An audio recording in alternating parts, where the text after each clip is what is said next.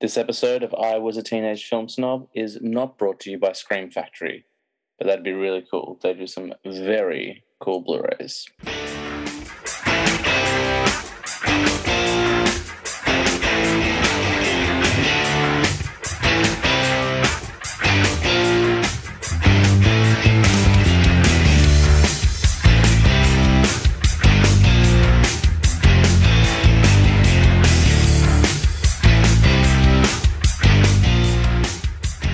Welcome to I Was a Teenage Film Snob. I'm James Chalmers, and I was and am the titular teenage film snob. But did you know I was also a teenage Batman fan? I've been thinking about Batman a lot lately. Obviously, a couple of weeks ago, the Batman was released, and by the time this comes out, it'll be about a month. So, of course, it's been making me think about Batman more and more, and I wanted to dedicate a whole episode to it. But we don't do reviews on this show, so as you know, we do lists. That's our thing.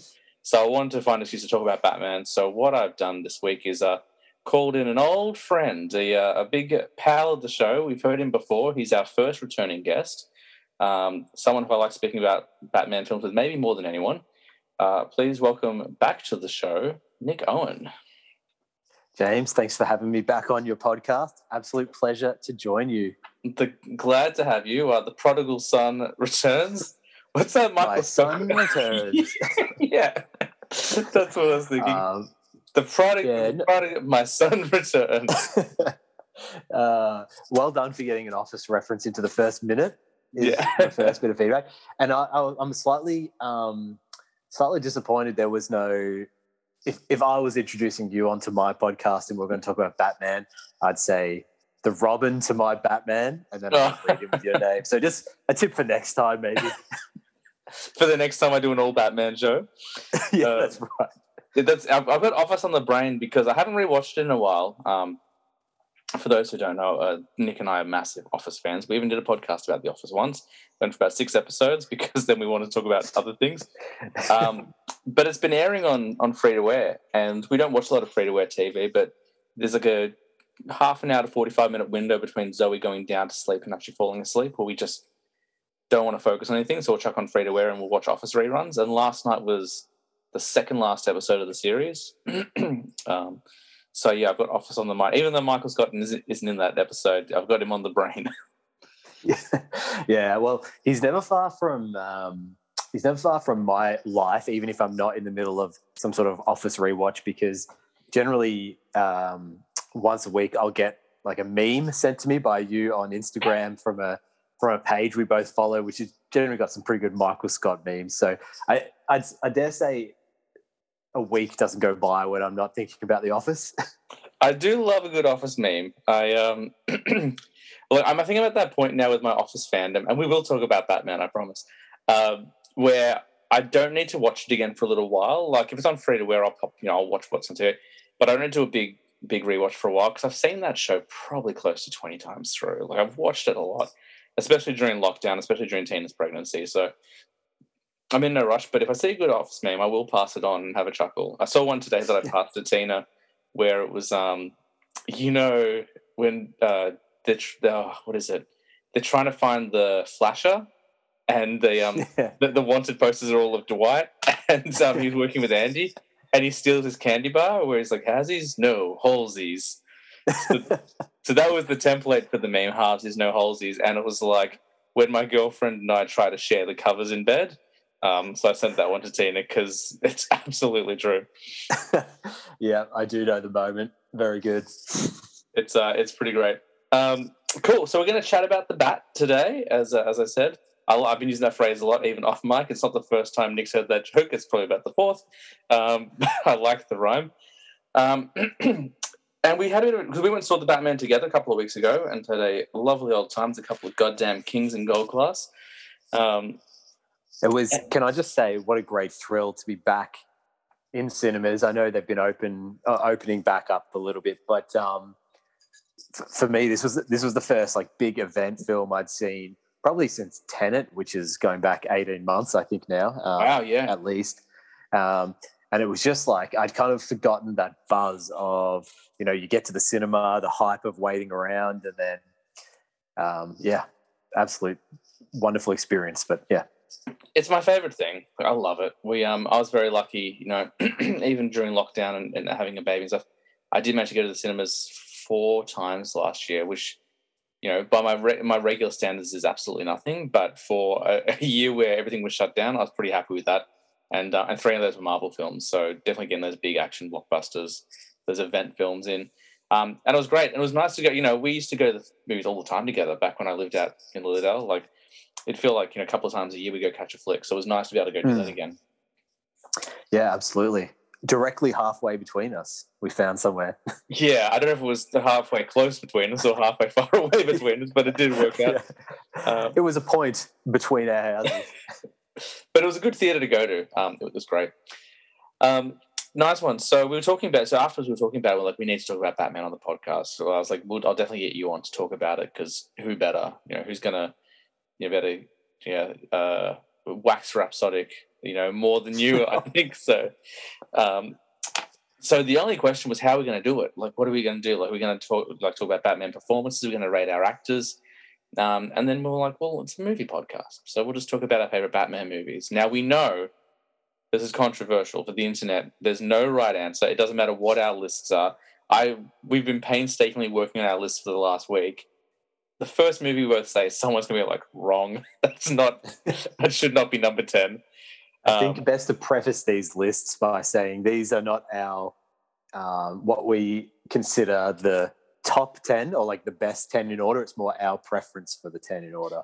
Yeah, absolutely. And, things are going to come into play. Like, obviously, nostalgia is going to play a big role. There's a movie in my honourable mentions. I won't give it away yet, but I'm sure when I say it, people are going to smash their phones and laptops and never want to listen again, including my father, who is listening every single week. It's going to be interesting. But nostalgia plays a big factor, obviously. I think you have to take into consideration how well they've aged as well. Like, some of those older films might not hold up so well, but we'll see how we go with that. Before we get started, though, I did want to talk to you about the character in general, because I've been a huge Batman fan most of my life. I was, definitely in the 90s was when I first kind of got into the character, and I'll leave out the movies that kind of got me into it because I'll talk about that on my list later. And then obviously, the Nolan trilogy came and went, and that was huge, and that was around the time I got into comics and stuff as well. What do you think it is about Batman that people love? Because everyone loves Batman. Like, you don't have to be a comic book fan to like it. You don't have to be a superhero fan to like Batman. But everyone, this film opened bigger than Spider-Man. This film is on track to be a better hit at the box office than Spider-Man. What is it about the character that people love? Well, it's a great question. And I think that probably a lot of it has to do with, if you can have such a thing in the comic book world, is Batman's such a grounded character comparatively. Not all of us can relate to having our parents, killed at gunpoint for pearls in an alley. Yeah. But, I think a lot of us have probably felt as downtrodden and, as Bruce Wayne is. And I think the fact that, his origin, as much as I'm a massive Superman person, I do love my soups. But how much can one really relate to an alien from Krypton? Yeah, exactly. And the same for a lot of the Marvel heroes. And I think that, I think how grounded he is. I think I'd also say as well, for me personally, Batman's just been an ever present in the cinematic landscape, and so he's just been there as you grow up. And you and I didn't grow up in the comic book rich cinema landscape that there is now for youngsters. Absolutely. Coming up in the 90s, you really only had those Batman films, or certainly that's all I had access to. Like, one of the films I'm going to talk about later is purely higher on my list for nostalgic value because it was, the VHS I had when I was a kid. So yeah, I think that sort of in some part answers it. What are your thoughts on it? I agree. There is that theory where it's like, he's relatable as much as if I did enough push-ups and I had enough money, I could be Batman. Now, that's not what I like about Batman, but I think that's what some people do. I wonder whether, I feel like he kind of represents, the darkness that we all have. And I'm not trying to get poetic and be like, oh, we're all dark, tortured souls. Not at all. But we've all had that moment where we're like, I just want to punch that guy in the face. If only I'd said this, if only I'd done that. And the whole idea of and they talk about a lot in that new movie, the personification of vengeance. What does vengeance look like as an image? It looks like Batman. And I'm certainly not promoting vengeance. Like, we don't want that. Like, that's not good. There's a difference in justice and vengeance. But I think that there's that where it's like, if there were no consequences, if I had the cojones to step up to whoever or whatever, I'd really like to, throw a batarang at his face or something like that. And I'm not saying there's a he in my mind. I'm just using him because Batman's not really punching a lot of women. He's normally punching guys. Let's be honest there. I think it's that. Yeah.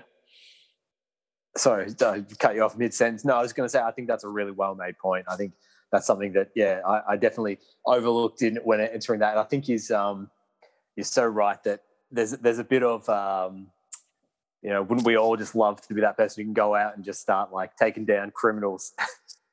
Yeah, definitely. I mean, I think we've all done it. Like, we've all fantasized about like, I could pull on some tights and, clean up my neighborhood. And like, from the suburbs, my neighborhood was clean, but like, even still, like, you do think about it. I think also he's such a tragic character. Like, there's a real tragedy to that character, and Superman as well. Like, Superman didn't just lose his parents; he lost his whole planet. But with Batman, I think it's a little bit more grounded. We can relate to it. He just grew up in a city which, it's the worst city in America, but it's not that different from any other city in the world. Like, his parents were just lovely people, and then, they went down and took a wrong turn, on the wrong night, and everything changed. And then he's just like, well, I never want this to happen again. So there's a really beautiful, almost Shakespearean tragedy to him as well. There's a lot to him, I think, that people like. Plus, like, he's got cool gadgets. He can solve, mysteries and crimes and stuff like that. There's a lot of. He's very cool as well. Like, there's also that. Also, having a butler doesn't hurt his case. Yeah, absolutely. Especially the modern version of Alfred, who taught him how to fight and helps him with his gadgetry and stuff as well. Yeah. No, but I think that's a really good point. I mean, if I could just quick question without notice for you, James. Where does Batman sit in your pantheon of comic book heroes? Definitely up the top. When I first started reading comics and started getting into this world, it was kind of like Batman only. So Batman was definitely the first one. Everything else I thought was a bit silly. I didn't really like Marvel. I liked the movies enough, but like, I tried reading some comics, I just couldn't get into them. That has since changed. Thanks largely to Frank Miller, who wrote The Dark Knight Returns and Batman for a number of years. He did a great couple of miniseries, and Frank Miller also wrote Daredevil. So Batman and Daredevil are pretty much at level for me. They're probably my two favorites. They're both very similar, very grounded. Kind of mistaking justice with vengeance. There's a lot of parallels between Batman and Daredevil. So they're probably up the two. If I had like my Mount Rushmore, and I know we don't have Mount Rushmore in Australia, but if I had to do my Mount Rushmore of characters, those two are definitely up there. And then I'd put up Spider-Man and the Flash as well. So I've got two kind of very grounded, street level characters, and then two a bit more fantasy driven, kind of science fiction-y ones. All just red and black, obviously. Yeah. You've definitely got a theme. Yeah. What about yourself? Do you have a kind of a top tier of characters, or does Batman up there? Or? My Mount Rushmore Batman would definitely be on it. I'd have to also put Iron Man in there. Yep. And I think I've never seen a Spider-Man movie I haven't really liked, which I think goes to this. I mean, number 3 is a bit iffy, but sorry, of the Tobey Maguire films. Yep. Sorry, I should specify there. So I think, Spider-Man would also be there as well. And are there 4 people on Mount Rushmore? There are, yeah. Okay, I'll find another one for you. You don't have to. I think Superman would be on there as well for me. Yeah, we haven't really kind of talked about Superman that much. I didn't realize you're such a big Superman fan. I know you like Henry Cavill, but I'd never. Yeah, I mean, I even have hold a bit of a candle for the Brandon Routh one, or Routh. He's a great Superman. Yeah, I really enjoyed it, and it was a bit far fetched. It was from that era, just before they sort of started to ground the superhero films in reality a little bit. So that weird floating island, or not the island that Lex Luthor was growing out, it was a bit far fetched, but I still think he was a great Superman. Yeah, the problem with that film, is mainly it's very long and not a lot happens in it. It's about 2 hours. I think it's almost as long as Dark Knight Rises, and not much happens, and it's very slow. Superman doesn't really fight anyone in it, which makes it difficult. So it does have a few things working against it, but on the page, that film should work really well. Again, and Brandon Routh is very charming as Superman. It's meant to be kind of like a sequel to the Christopher Reeve one. So, I do hold a soft spot for that film, although I do see its flaws as well. But I was so glad that he got the chance to reprise that role a few years ago. They did on the DC TV shows, Crisis on Infinite Earths, and Brandon Routh came back as Superman, which is really cool. Oh, yeah, that is really cool. I actually didn't realize that had happened. That's great. Yeah, they brought back a lot of people in that crossover. They brought back Burt Ward as Robin from the 1960s. He was only like a cameo. He wasn't in much. I don't know if you remember Alexander Knox in the first Batman movie. He's like the reporter that works with Vicky Vale. He showed up in an episode. They really because they've been building their multiverse for the last kind of 5-10 years before Marvel. Marvel has just managed to get there first. Because, they've had a couple of multiverse films now. We've got another one coming up in a couple of months. So I think we should really crack into these lists and talk Batman. Absolutely. So just I messaged Nick urgently at the last night of this morning. I don't remember what it was now. I was like, quickly, I need to just double check you're happy with the rules for this. So what we're doing is we're doing our top 10 favorite Batman movies. And as I said, nostalgia will come into it, I'm sure. Any Batman movie doesn't have to have Batman in the title. He just has to be a character. No cameos. So obviously, I don't think anyone was picking the 2016 Suicide Squad, but if you were, doesn't really count. He's not really in it that much. It could be live action, animated, theatrical release, direct to DVD or streaming. We're including everything because that way gives us a lot more to play with as well. I've stuck to those rules. I've got a couple of honorables, which I think we'll go through at the end of our lists. Absolutely. So if you're happy for me to get the ball rolling, I'll start with my 10th favorite Batman film. Light up the bat signal, Robin. Let's go for it. What's number 10? This is Boys Talking Bats. Number 10 for me is the recent Justice League, and I'm going to count both versions of that in the one, that both the theatrical release and Zack Snyder's 4-odd-hour extended cut, and I'll also count his black and white cut that's also available. Justice is Grey. Is that what that's called? It is. Let me just piggyback by saying my number 10 is also Zack Snyder's Justice League. All right. So we'll probably have a bit of crossover here, but look, probably a movie I wanted to like more than I did. I think that disappointment is a big factor of me ranking it so low here.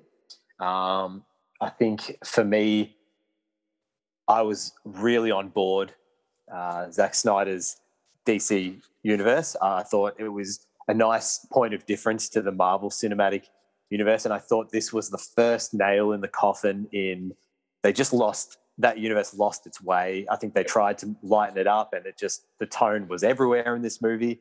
It wasn't overly coherent, and you can see why when you see what was cut out and how much was cut out in Zack Snyder's. And so I'll hand over to you in a sec so you can talk about it as well. But I think that even with the additional content put back in, it just it was a bit all over the place, and I think that's why it's so low for me. I don't think it's a particularly great Ben Affleck Batman performance. Anyway, I'll pause there so you can have a word in as well. Yeah, no, sure.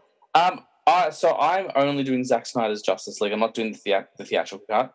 I didn't have as many problems with the theatrical cut as other people did, but my least favorite part about that movie is Batman. Batman does a lot of non-Batman things in that theatrical cut, from talking to Alfred openly in front of a criminal, addressing him as Alfred, to smiling when Superman arrives, to making terrible jokes like something's definitely bleeding, I don't not like you. It was all very I don't want to say cringy. It just wasn't that character. That's not what that character's like. He was almost kind of like, he was almost like playing like Jimmy Olsen, where he's like, "Oh, Superman, what can I do to impress you?" Like, whereas in the extended cut, the Zack Snyder's Justice League, we get a lot more of who Batman's supposed to be. We get to see him become a leader. Different members have led the Justice League in the comics in the past, and Batman's definitely one of them. I always like when Batman leads the Justice League because it's like a man leading God. So I think that's very interesting. So I do like him in Zack Snyder's Justice League, but even still, he's definitely a lesser player. It's definitely more of a vehicle to explore Aquaman and Flash and Cyborg in particular, and kind of showcase those characters before their own films. But you got some really wonderful scenes. You've got Batman working with Gordon. You got Bruce kind of talking to Barry Allen and like trying to figure out what his superpowers and stuff are.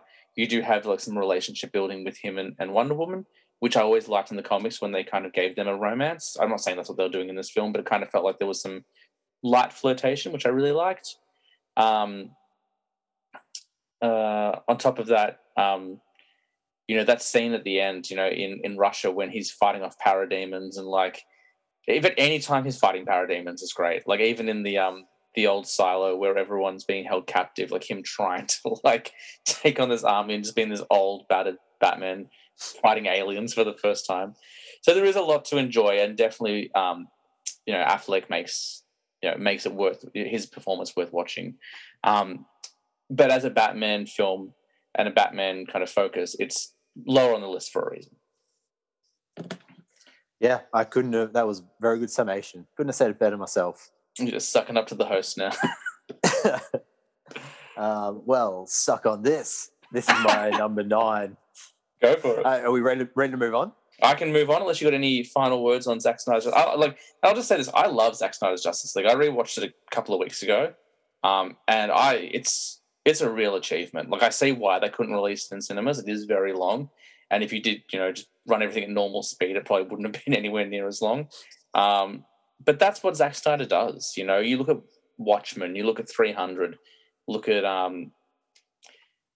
pretty much anything he's done, with the exception of Dawn of the Dead. Like, he paints splash pages on a screen. He does very big, epic, almost godlike storytelling. Like, it's a very distinct style. I know a lot of people have problems with his filmmaking. I don't, because no one else is making movies like him. And the Justice League, it's not like the Avengers. And I'm not pitting one against the other. I love all the Avengers films as well. But that is, family entertainment. And, sometimes there's a little more going on. There's later Avengers films are quite dark, but they're, it is family entertainment. They're popcorn movies, just have a bit of a message. Zack Snyder's doing a very different kind of film, and making it very epic, and making it like, like those old like Ben-Hur pictures and stuff. Like, let's really use the screen. Let's use everything we can, which is what I love about that film. So there's a lot to like about the movie, unlike the original, which felt like it was 3 people on a soundstage all movie. Like, it felt very small. Yeah. So I think, yeah. Sorry, go on. I was going to say, and like the tone of that theatrical cut, the original one, you can, it's almost like some scenes were shot in black and white and they expected you not to notice. That was the difference in tone. Yeah. In that, like the lines that were obviously added post-production, and it was messy. And but I think you're right. Like, the performances are still pretty good in there. And I think that a lot of the fact I've ranked it so low, a lot of the reason I've ranked it so low on mine is probably how, in retrospect, my disappointment that this really tanked where that cinematic universe was going. Yeah, absolutely. And now it feels a little rudderless to me, because I think that the Wonder Woman 1984, the sequel, was okay. It wasn't great. And it seems sort of like without a strong Justice League kind of franchise pulling all those characters forward, they feel a bit just cast adrift. Yeah, I agree. And I've liked most of the DC stuff since. I really liked Aquaman. The first time, it was a bit much, but like on rewatching, I really enjoyed it. Birds of Prey is probably one of the weaker ones for me, but it's not a terrible film. It just wasn't my cup of tea. The Suicide Squad I loved. I really enjoyed that. And 2022 and 2023 are looking like good years for DC. The Flash movie looks great. We're going to get a lot of Batman in that because Ben Affleck's showing up in that one again. And there are rumors that the rest of the Justice League might be making appearances as well. So, that looks great. I'm always down for the next Aquaman film. So there's definitely a bright future for DC, whether it's a Zack Snyder-driven universe or not. Oh, excellent. All right, well, I'll move on to my 9th Go for Batman film, which is, I was going to lead in with the year, but I can't quite think of it, but Batman Forever, starring Val Kilmer as the titular Batman. 1995, Batman Forever. 95, thank you. So I mentioned in our preamble that I that I had one of the Batman films on VHS. This was the one. And so do you know how now we're our age and you have access to all these streaming services? I would never dream of watching Batman films or any films out of order. But when you're a kid, you just watch what you have access to, and that was Batman Forever. So for me, this was Batman. I thought that Tommy Lee Jones as Harvey Two-Face was the scariest mofo in this, definitely that I'd seen. So sinister. And I mean, I can't deny now the campiness of Jim Carrey's Riddler villain. It's insane. Yeah. And the plot, the plot's a bit far-fetched as well in stealing people's brainwaves and things like that. But I love the Schumacher depiction of Gotham. I think he absolutely nails that. Yeah, definitely. Now, I'm not sure if this appears on your list. Obviously, you don't have to say. But do you have any thoughts on Batman Forever? Yeah, this is one of the ones I saw later in life. So I wasn't a kid. I was probably like in my teens when I saw Batman Forever for the first time. I'll talk about my first Batman movie a little bit later on.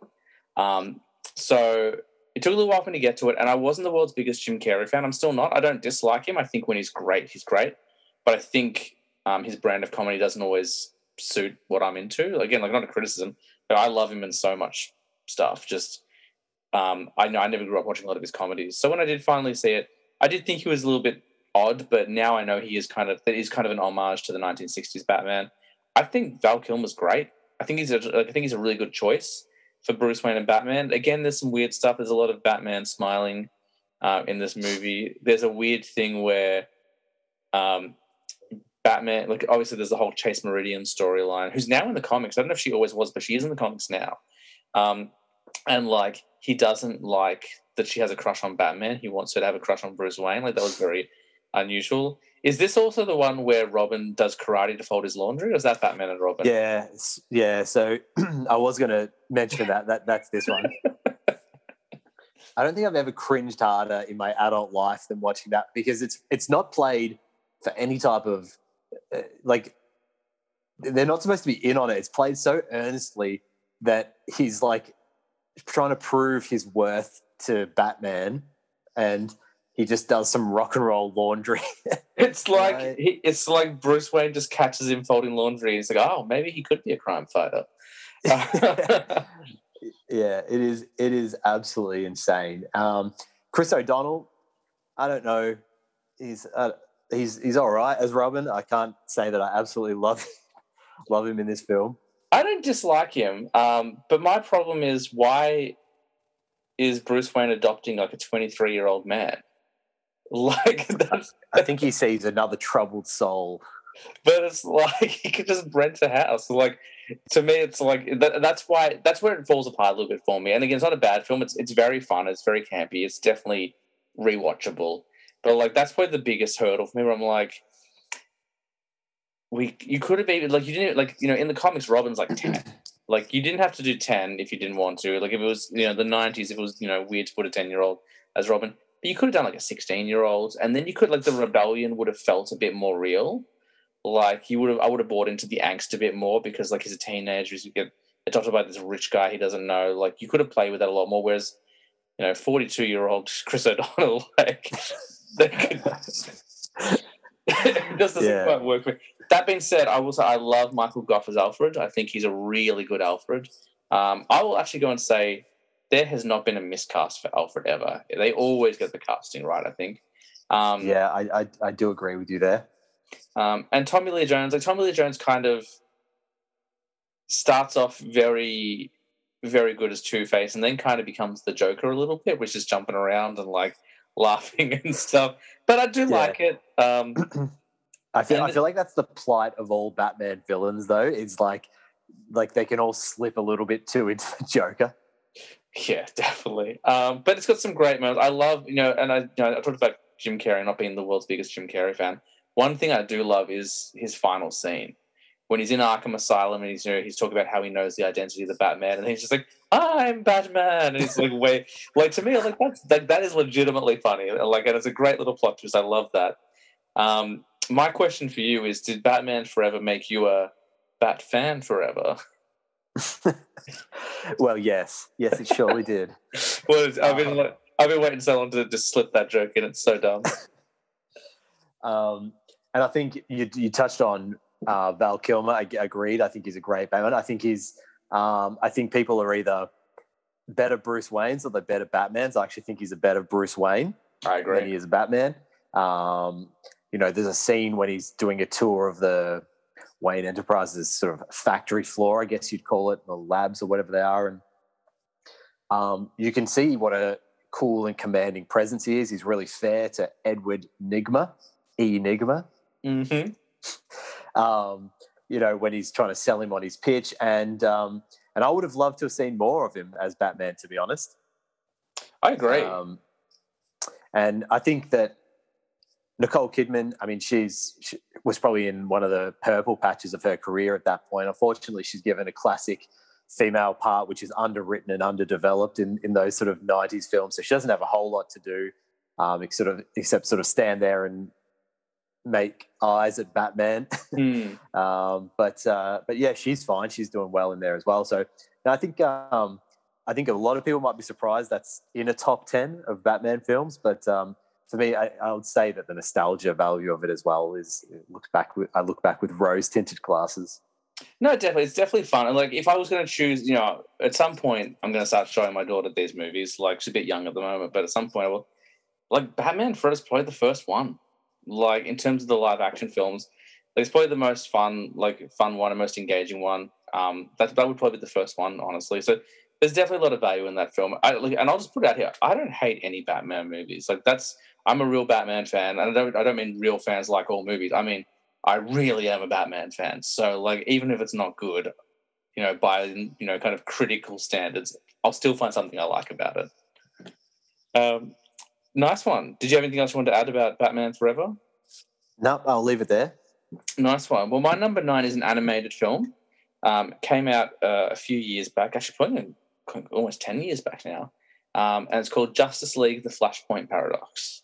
So it's based on a comic book called Flashpoint, in which Barry Allen, the Flash, after, having a couple of miserable bouts, he decides he's going to run fast enough to go back in time and prevent his mother from being murdered. Common theme with these superheroes: parents getting murdered left and right. And in doing so, he accidentally rewrites the timeline. So when he comes out the other side, his mum's alive, but he no longer has powers. Superman never landed in Kansas. He landed in America and was captured by the government and has never seen the sunlight, so he's all weak and thin and malnourished. Aquaman and Wonder Woman got married, and the Amazons and Atlanteans united, but then someone cut off Mira's head, and then they divorced and they went to war with each other. And when we land in the movie, the Atlanteans and Amazons are fighting over Europe. Like, it's really intense. There's no Justice League. The only person from the Justice League who was around is Cyborg. And Bruce Wayne was murdered in Crime Alley. So the big difference of this universe is when the Waynes left the theater that night, it's 9 o'clock. A crazed gunman comes out, and instead of shooting the Wayne parents, he shoots Bruce. And from that moment on, Thomas Wayne becomes the Batman. And he's a violent Batman. He uses guns. He's got the bat symbol with like a big red sun behind. He's got red eyes. And Martha goes insane and becomes the Joker. Wow. Yeah. So that's this version. That's this version of our universe. This is what happens all because Barry Allen, screwed up the timeline. So this is more of a Thomas Wayne Batman story. He plays quite a bit of a role in it. He's there to he's the conduit for Barry. Like, Barry's trying to find Justice League members to work with, and there's no one available. And he goes to Wayne Manor, and he finds it's been abandoned. There's no Alfred, and he gets attacked by Batman. He's like, Bruce, like, to my friend, it's me, Barry. And, obviously it's Thomas Wayne, not Bruce Wayne. It's like, Bruce died years ago. Like, who are you? And then they kind of, after, the stereotypical superhero fight, realize that they are on the same time, and Thomas helps him get his powers back. And the heroes that are in the world hate Batman because he's so violent and unnecessarily brutal and stuff like that. So we get two Batman in this movie, and that's why it's on there. First of all, we get Thomas Wayne, played by Kevin McKidd. And then we do also get Bruce Wayne at the tail end of the film in kind of like the PS scene. And it's Kevin Conroy, of course, who I think is largely accepted as one of the best Batman performances. Yeah, and he would be the longest running performer to play Batman, would he not? He's still doing it. So he started in 1992 when the Batman animated series started, and now it's 2022. I don't know if he's done anything this year, but he's been doing it for about 30 years. And he recently came out, like, literally in the last couple of days saying, I want to do another Arkham game, which I'm all for. So it's a really wonderful film. I won't go into too much information because I've given you a lot of plot points already. If people haven't seen it, it's definitely worth a check out. It's probably about an hour and 15 minutes long. Those earlier DC animated films were quite short. Now they go up to an hour and a half or longer, but when they first came out, they were kind of around an hour 10. So it's really good. But one of the best scenes in the film is right before Barry comes back to our timeline. There's a conversation with Thomas Wayne, and Thomas gives him a letter. And then Barry comes back to our timeline. He's talking to Bruce. He's like, oh, by the way, like I met someone in the other timeline, and it's a letter from Bruce's father to his son, because they lost each other in their own timelines, and this is kind of a bridge between them. And it's like one of the few times you ever see Batman cry, and it's a really like beautiful like moment where you're like, oh, like this isn't. Why did they do this sooner? Why did it take until like 2011 for someone to be like, hey, maybe like through the timeline, Bruce gets to talk to his dad again? So it's a really like wonderful moment. It's really, for me, it's really satisfying. I don't know if we're going to get anything like that in this Flash movie coming up, but they are kind of playing with Flashpoint from as well. But yeah, it's a great flick. It's a very easy watch. There's a lot of fun little references and Easter eggs in there, and you get two Batman in it. The one we know and love, and one who's a little bit darker, which is very, very cool. Yeah. I would love to see a Thomas Wayne Batman. Actually, that sounds really, really cool. Yeah, it's really fun. And sorry, last question on that: does it sort of explore the concept of Martha being the Joker, or is it just sort of mentioned? They play with it a little bit, but it's not the main feature of the movie. It's more like it's not a Batman movie. It's definitely a Flash movie under the title of Justice League. But Thomas Wayne is in it quite a bit. So you get a little bit of Joker. Even in the comics, they didn't dive into it too deeply. It was more just kind of like, hey, here's here's an alternate universe for you. They're bringing him back, actually. There's a new comic series coming out this year. I think it's called Flashpoint Beyond or something. I can't remember the title. And there's a whole mini series about Thomas Wayne Batman. So I imagine we might see some Martha Joker in there, hopefully. Yeah, that'd be great. I'd love to see that fleshed out in a series or something like that. Yeah, and it makes me wonder, like, obviously with this Flash film, we've got, spoilers if anyone doesn't know, Michael Keaton and Ben Affleck confirmed to be coming out back. We don't know if there are any other Batman. We might get a Christian Bale, who knows? But to me, it's like, oh, it'd be really interesting if maybe Affleck's playing Thomas Wayne in this. Like, we don't know who he's playing. Like, it hasn't been confirmed it's going to be Bruce. Like, maybe he's playing Thomas Wayne. Because it sounds like, by all accounts, Michael Keaton is going to be this universe's Batman moving forward. Like, he's in the Batgirl movie as well, playing her mentor. So, yeah. So, anyway, yeah, Thomas Wayne is a very cool Batman. And I am always excited to see more of him. Are you sure Michael Keaton's not playing the founder of McDonald's in this one? That is a great movie. It's got nothing to do with Batman, but it's very, very... He's great in everything. Like, I'll watch that guy do any movie. He's so likable. All right, shall I press on? Yeah, go for it. What are we up to, 8? Number 8. All right. Oh, no, we're up to 7. No, that was my number 9, so we're up to number 8. Oh, okay. Batman Returns, the second of the Keaton Batmans. Now, I won't press you in case this appears on your list. Again, we can talk about this. It's okay. I'll talk about it. Heavy nostalgia value here. and I don't want to reference it too much in relation to the preceding original Batman film. But great performances across the board here. I really think everyone is just like nailing it. Like Michelle Pfeiffer as Catwoman is incredible. Yep. Daniel DeVito as the Penguin. It actually took me rewatching it recently to see how much. And I know it's going to sound funny for a big Batman villain, but how much emotion he puts into that backstory of the Penguin, obviously being abandoned as a child, and you really do feel for him in that. Part of me is like, yeah, I can kind of see what you're getting at here. Mm. Obviously, the second of the Tim Burton Batman films, his style is stamped all over it.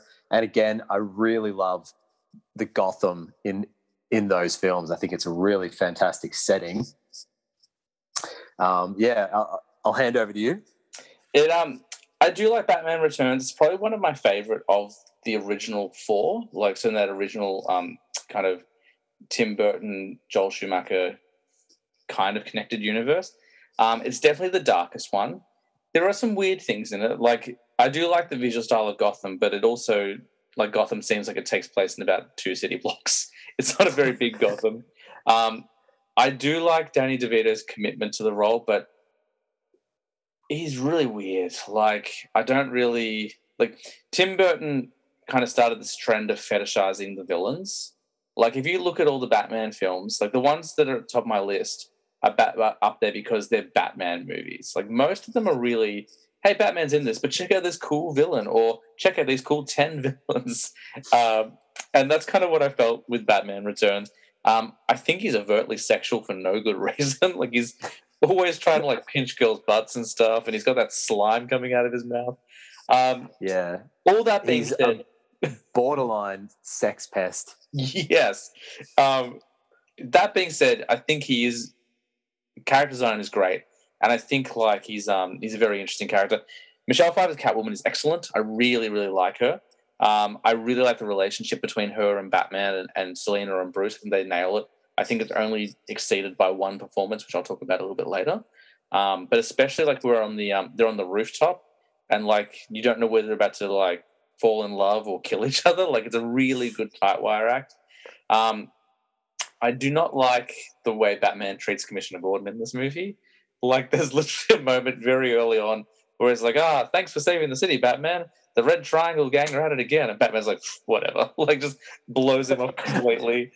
And again, like, the main villain of the film is like a businessman, like Max Schreck. Like, so look, I'm certainly not criticizing. I think it's a really, really fun watch, and it's very dark, which I do like. There's some weird kind of Hellraiser psychosexual fetishism in there, which seems a little bit out of place for a Batman film. But at the same time, it's very entertaining. But there's just some weird stuff in there, like weird stuff that I don't know where it came from. It's Batman in all its campy glory. It's, like we're now in the era of grounded realism, real gritty films, which I personally love. But I think there is a place to, like, it's really nice to go back and just see certainly where you can really trace the origins of where we are now back to these early Tim Burton films. And I think there's something really sweet about that. Keaton's actually, I wouldn't put him up there as one of my favorite of the Batmen. Yeah, I agree. I think fairly wooden performance, and he's still obviously, I give him massive props for being a pioneer, bringing it to the masses. Like, I mean, obviously not being around to take in the cultural landscape back in the early 90s, I wouldn't have been aware of that. But, from reading about it recently, like, it was an absolute phenomenon, Yeah. And so I got to give him mad props for that. But, yeah, I think that, with those early Burton films, and obviously I'm sure we'll talk about the original one later, they are very villain focused. Yeah. You don't get a lot of Bruce Wayne, and even his Batman is quite silent, doesn't say a lot, and the fighting's a bit stilted and cut together as well. I'm in agreement with you. Like, I do like the gritty stuff. I like the really realistic stuff, but I do like the more fantastical as well. Like, so I don't really care what kind of what kind of Batman you give me. I would argue the Zack Snyder stuff isn't really grounded. Like, it is gritty, but it's not. There's definitely, especially Justice League, there's a lot of fantasy elements in that. And these as well, like, they don't feel grounded. They do feel a bit fun and silly. Batman Returns also has the world's slowest car chase, where the Batmobile is trying to chase down the Penguin, and he's going about like 30 kilometers an hour, but he needs like a grappling hook to turn around a tight corner. Yeah. And I'm not criticizing. Like, I'm making fun of it, but it all comes from a place of admiration. I do like that film quite a bit, but it's just, again, very clear that the people at the helm didn't really understand the character. Like, Tim Burton was like, the Penguin should be an actual penguin, and that seems a real misread of the character. Yeah, let's give him a penguin nose and flipper hands. Yeah, that's right. And also, like, I don't know, we weren't as culturally sensitive to what this would look like, but his parents literally just, like, throw his pram off a bridge into a stream at the start. That is cold. That is ice cold. Like, where is the oversight from, like, the government there? Like, didn't you have a son? Yeah, it's very Moses-like, throwing a basket into a river. And his dad, by the way, I don't know if you picked up on this, but Penguin's father is played by Pee Wee Herman. Paul Rubens. Oh, no, I didn't. I did not. Oh, there you go. Yeah, nice one. So, well, that's my 8. So I'll pass over to you. My number 8 is another animated film. Actually, I've got a couple of animated films on the list. This one came out 2017, I want to say, maybe 2018. I can't remember exactly. It's another Justice League film. It's called Justice League Dark Apocalypse War. So this was the final chapter in the kind of 10 to 12 year animated film series. They did a bunch of them, and they were all kind of interwoven and tied in, starting with Flashpoint. That was the first one, I think, that kind of launched it. And Apocalypse War is the last chapter. And what happens in this one, and Batman's not a huge player in this one, but it's such a fun movie, and Batman's role is very interesting that I do like it. So this kind of feels like what the next Justice League movie was supposed to be by Zack Snyder. What happens is the film opens, Darkseid is launching an attack, the Justice League get to Apocalypse first to stop him, and it's a bait and switch. Like, they don't realize that Darkseid's planned for it, and the Justice League get, like, wiped out. Everyone gets either killed or enslaved. And one of the only people who survives is John Constantine. Who, if you don't know, he's a British character, but he was played by Keanu Reeves. He's a bit of an occult detective type character, and a bit of a magician. So that's in the first, like, 5 minutes of the movie, and then we flash forward like 5 years, and, like, Earth is under Darkseid's control. People are either dead or dying or hiding, just trying to escape these, like, waves of parademons coming down. And John Constantine is just constantly trying to get drunk in a bar. He's then visited by Raven from the Teen Titans and Superman. Superman is beard and no longer super, because what happened was Darkseid held Superman prisoner and gave him a kryptonite tattoo on his chest, which prevents him from using his powers. So that's the universe we're living in. And it's kind of like a last battle cry film where they're like, if we can just get enough forces together, we might be able to stop Darkseid. And they ultimately eventually arrive at Apocalypse to fight him. And it's revealed that the rest of the Justice League have been enslaved. So Diana, Wonder Woman, Cyborg, and a couple other people have been turned into, like, these weird cyborg characters where they've been fused with Apocalypse. What's the word I'm trying to find? Like, machinery, and they've been enslaved. And then we find out that Batman is now Darkseid's right-hand man. He's been mind-watched, and he's kind of, like, helping control everything, and they have to break Bruce free so that they can stop Darkseid. So Batman has a relatively small role in this, but I love the performance so much. I love the idea of Batman being brainwashed and being, like, an evil henchman, plus everything else going on in this movie. Like, it's just so epic. I think this is one of those kind of first 90-minute animated films they did, direct to DVD, but it's just so fun and wild, and it does really seem like this is kind of a little bit where Zack Snyder was heading, based on the information we've heard on those leaked storyboards and stuff, that it was meant to end in part 2 of Justice League was meant to, Earth enslaved by Apocalypse and Darkseid, and then part 3 was them coming back to try and save the world. And it's got so many characters. Yep. It's got like 100 characters in it. It's really, really fun, really dark and epic, and is a wonderful final chapter for that animated universe. And yeah, you get Batman kind of being a bad guy for a little bit. So I like it a lot. And Batman was that sounds really good.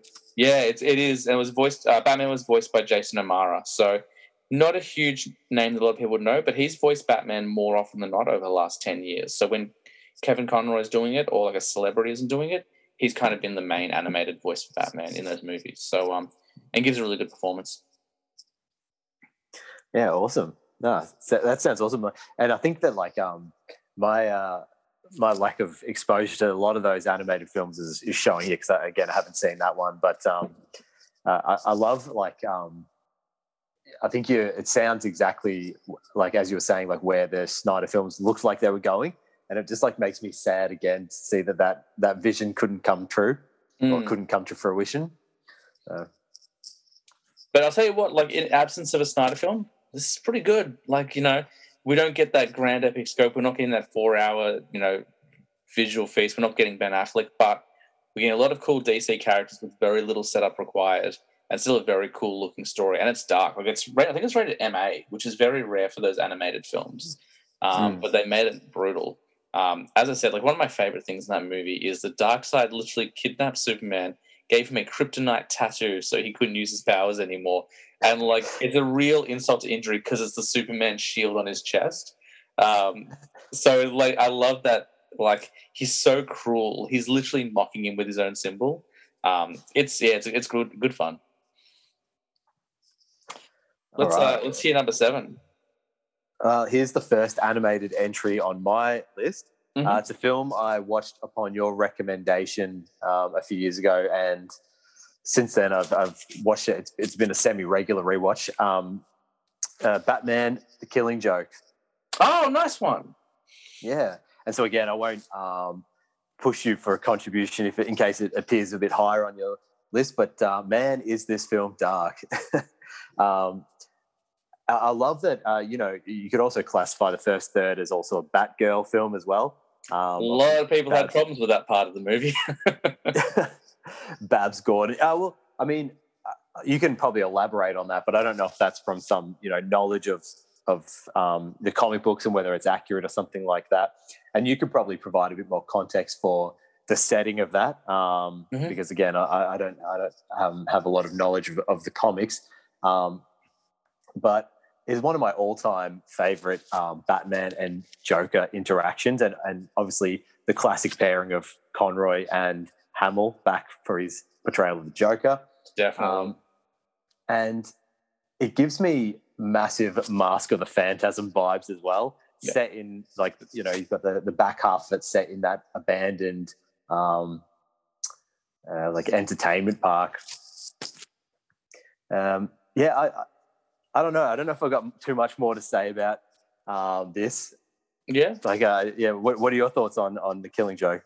I like it a lot. So a lot of people had problems with this movie, and the reason being is the book is so revered. Now, first of all, I like the book. I think the book has been put on a pedestal, because the first time I read it, I was like, okay, like, and like I'm not criticizing. Like, it's written by Alan Moore, who gave us The Watchmen, From Hell, V for Vendetta, like Swamp Thing. Like, Alan Moore's a hell of a writer, and it's a great Batman story. But it's one of those books that, you know, because it's been so revered for so long, did the thing that you didn't necessarily know you wanted or needed, and that's an origin for the Joker. Now, I still like my Joker without an origin story. But that being said, like, if you're going to give him one, this is a pretty good one. There's no Batgirl stuff in the book except for what happens to her when the Joker kills her. Oh, not kills her, when he shoots her in the spine. Which was horrifying to read, you know, like, and horrifying to see as well. So a lot of people had problems with that movie because Batman sleeps with Batgirl. And, you know, in the comics, he's always been more of a fatherly figure to her. Like, he's not as old as Jim Gordon, obviously, but at the same time, there is definitely a bit of a age gap. And when they start working together, she's not so much a child, but she's definitely a teenager when they first start working together. So a lot of people had a problem with that. Plus, you know, she's meant to be partnered up with Dick Grayson or any other kind of characters. So I think a lot of people didn't like that. Me, I didn't care. I was like, you know what? Like, we've never seen a Batman movie where he, you know, gets down with someone in a costume before. Like, you know? Yeah. And I And did kind of like the idea how it was like, you know, he was her mentor, and she kind of bought into it. And she's like, "Oh, I love him." You know, like I didn't mind it as much, and also it does give you a bit more of an emotional payoff at the end of the movie when she does get shot, because now he feels more responsible. Like he's kind of been trying to stop her from getting involved, and like he's friends with Jim Gordon. Now his daughter's been hurt on Bruce's watch and stuff like that. So I did like that. And also without it, you don't have a movie. Like it doesn't run long enough to be a movie because it's quite a short story. And well, I mean, I love the juxtaposition of you've got the Batman in this iteration who wants to kind of settle things with the Joker. I mean, if you can recall, he actually goes to Arkham to talk things out with the Joker and basically say, like, look, if we keep going this way, one of us is going to have to kill the other one. You know, can we talk this out? And so you've got his want to just sort of settle this dispute with words, and then you've got a real evil version of the Joker in this. I mean, Joker can be portrayed as being a bit more, in some of the more recent film portrayals is a bit of a badass, obviously, but some of the animated series is a bit more of a Joker, no pun intended. But you know, he paralyzes Babs, and then they sort of kidnap the Commissioner Gordon and just torture him, like mentally. He disintegrates, and it is fucking dark, that film. It really is. And there's a great thing in the book which isn't painted so obviously in the movie. From what I remember, it's been a little while since I've seen it. But in the book, although it's not explicitly said, the last scene or the last panels are Joker tells a joke and he laughs, and then Batman laughs. And it's a really creepy ending because you're not used to Batman laughing. In the comics, the way the panels work is Joker starts laughing, then Batman starts laughing, then they both start laughing, and then only Batman's laughing. And what that implies to me, and I'm not saying this is right, but I'm not saying, I'm sure a lot of people hear this and be like, you're wrong. If Batman's the only one laughing, he killed the Joker. Like, that's what's happened. He's broken his neck. Like, that's what it kind of feels like to me in the comics. So, and it's in the title, the killing joke. Like, so the idea that Batman finally has snapped, he's like, that's it, I'm ending this. Even if it's not true, I like that version. I think I first heard that theory from Grant Morrison, who's a very famous Batman writer. And I like that idea a lot. I'm like, what if he did go over the edge? What if he did push himself, just a little bit too far? Yeah. And it is an ambiguous ending like that. It's a great animated flick. It's definitely underrated. I think a lot of people, because they had such high expectations, they were disappointed by it, but there's no reason to be. It's really good. All righty. Well, that's me. Nice one. Number 7 for me is another animated film. This one is called Justice League Doom. You can see they're all Justice League films because I like the way Batman works in with those teams and how he interacts with other characters. Justice League Doom is based on a comic book written by Mark Waid called The Tower of Babel. And basically what the Justice League discovers is that Batman, in secret, has been hoarding preventative measures from stopping other members of the Justice League. They learn that he's, he doesn't trust anyone in his Batcave. He's got kryptonite. He's got ways to power down Martian Manhunter and Cyborg and everyone. I think Cyborg, I can't remember if he's in the film or not. It's been a little while. But basically he's come up with the nuclear deterrent. If the Justice League turn, I can stop them. And then what happens is someone finds and starts taking out members of the Justice League. It turns out I think the Legion of Doom, if I remember, have found Batman's stash of how to stop the Justice League, and they start taking them all out, and they want to kind of replace him as the heroes. And then the Justice League have to crawl their way back and try and punch evil in its face and stop it. I love that concept. I love the fact that his Batman's own ambition and desire to do the right thing has driven a wedge between him and the Justice League. Because again, I've said a few times now, he's a man amongst gods. Like, he needs to have preventative measures. And he even says at one point in the movies, like, do you guys have preventative measures for me? And they're like, no. And he goes, well, you should. Like, what happens if I'm compromised? It's a great Batman line. And look, I don't have too much to say on this one. It has been a little while since I watched it. Kevin Conroy is also Batman in this as well. And I'm pretty sure Nathan Fillion is Green Lantern, if I remember. But it's great. It's just, again, it's a really fun idea. We always like seeing heroes kind of fight each other, but just the idea that like Batman he's prepared for everything except for the possibility of someone stealing his preventative measures. And then kind of chaos ensues. No, that sounds like actually a really cool premise, and I guess that rings true for a few different iterations of Batman's, because it doesn't Ben Affleck's Batman have a line where he's talking to Alfred and he says, if there's even a 5% chance that Superman's here to take over the world, we have to take it as an absolute certainty. Yeah, absolutely. I think it's just 1%, but yeah, you're absolutely right. There you go. He's not very trusting. He's a man who plays the percentages, that guy. Yeah, absolutely. So I guess that theme rings true across a few different iterations of Batman. But no, that sounds really cool. All of yours sound very cool, mate. I'll have to get on these animated films. I know this is not a visual medium, but I will show you what I've got, because I bought this a few years back. And pardon me as I step away from the mic. They actually released an animated box set. So, cool. So it's the DC Universe anniversary collection, and it's got, I don't even know how many movies are in it, but most of the ones I'm referencing are in this, including like Killing Joke and stuff like that as well. So, awesome. Yeah, it's really cool. So you're definitely welcome to peruse. Yeah, I usually just have to get mine off the old iTunes download. Excellent. Take me to number 6. We're only halfway. We're not even halfway through our list yet. That's right. We like to be thorough-ish. That's it. You can always tell if I haven't seen one in a while because my comments are like not very specific. Number 6 for me is my first Christopher Nolan entry. Oh, okay. I'm going to shock you that they're not the top 3, and that would be The Dark Knight Rises. Okay. So the third and concluding movie of his trilogy. What can I say about The Dark Knight Rises? I left the cinema thinking I just witnessed utter perfection. And I think that as I've, lived with it for probably it's scary how long it's been out. It's probably been almost 10 years now. 10 years this year, yeah. It is a bit messy. It's definitely not as refined a vision as the previous 2 films in his. I know some people, Bane is really divisive as a villain. I know some people love what Tom Hardy was doing.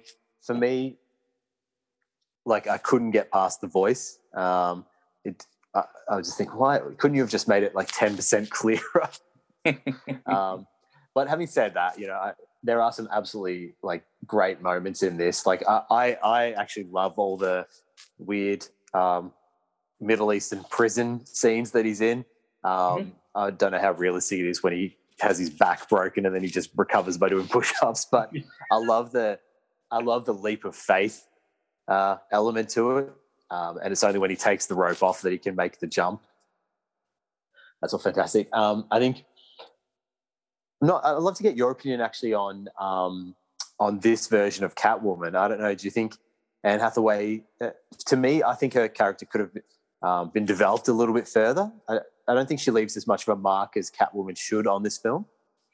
I agree. I remember being so excited when they announced Anne Hathaway, because after Dark Knight, I was saying to them, like, next film they should do Catwoman, and I think they should choose Anne Hathaway. I think she'd be a great choice. So it was one of the first times I dabbled with casting predictions, and I was so happy I'd got it right. I think Anne Hathaway's great in this film.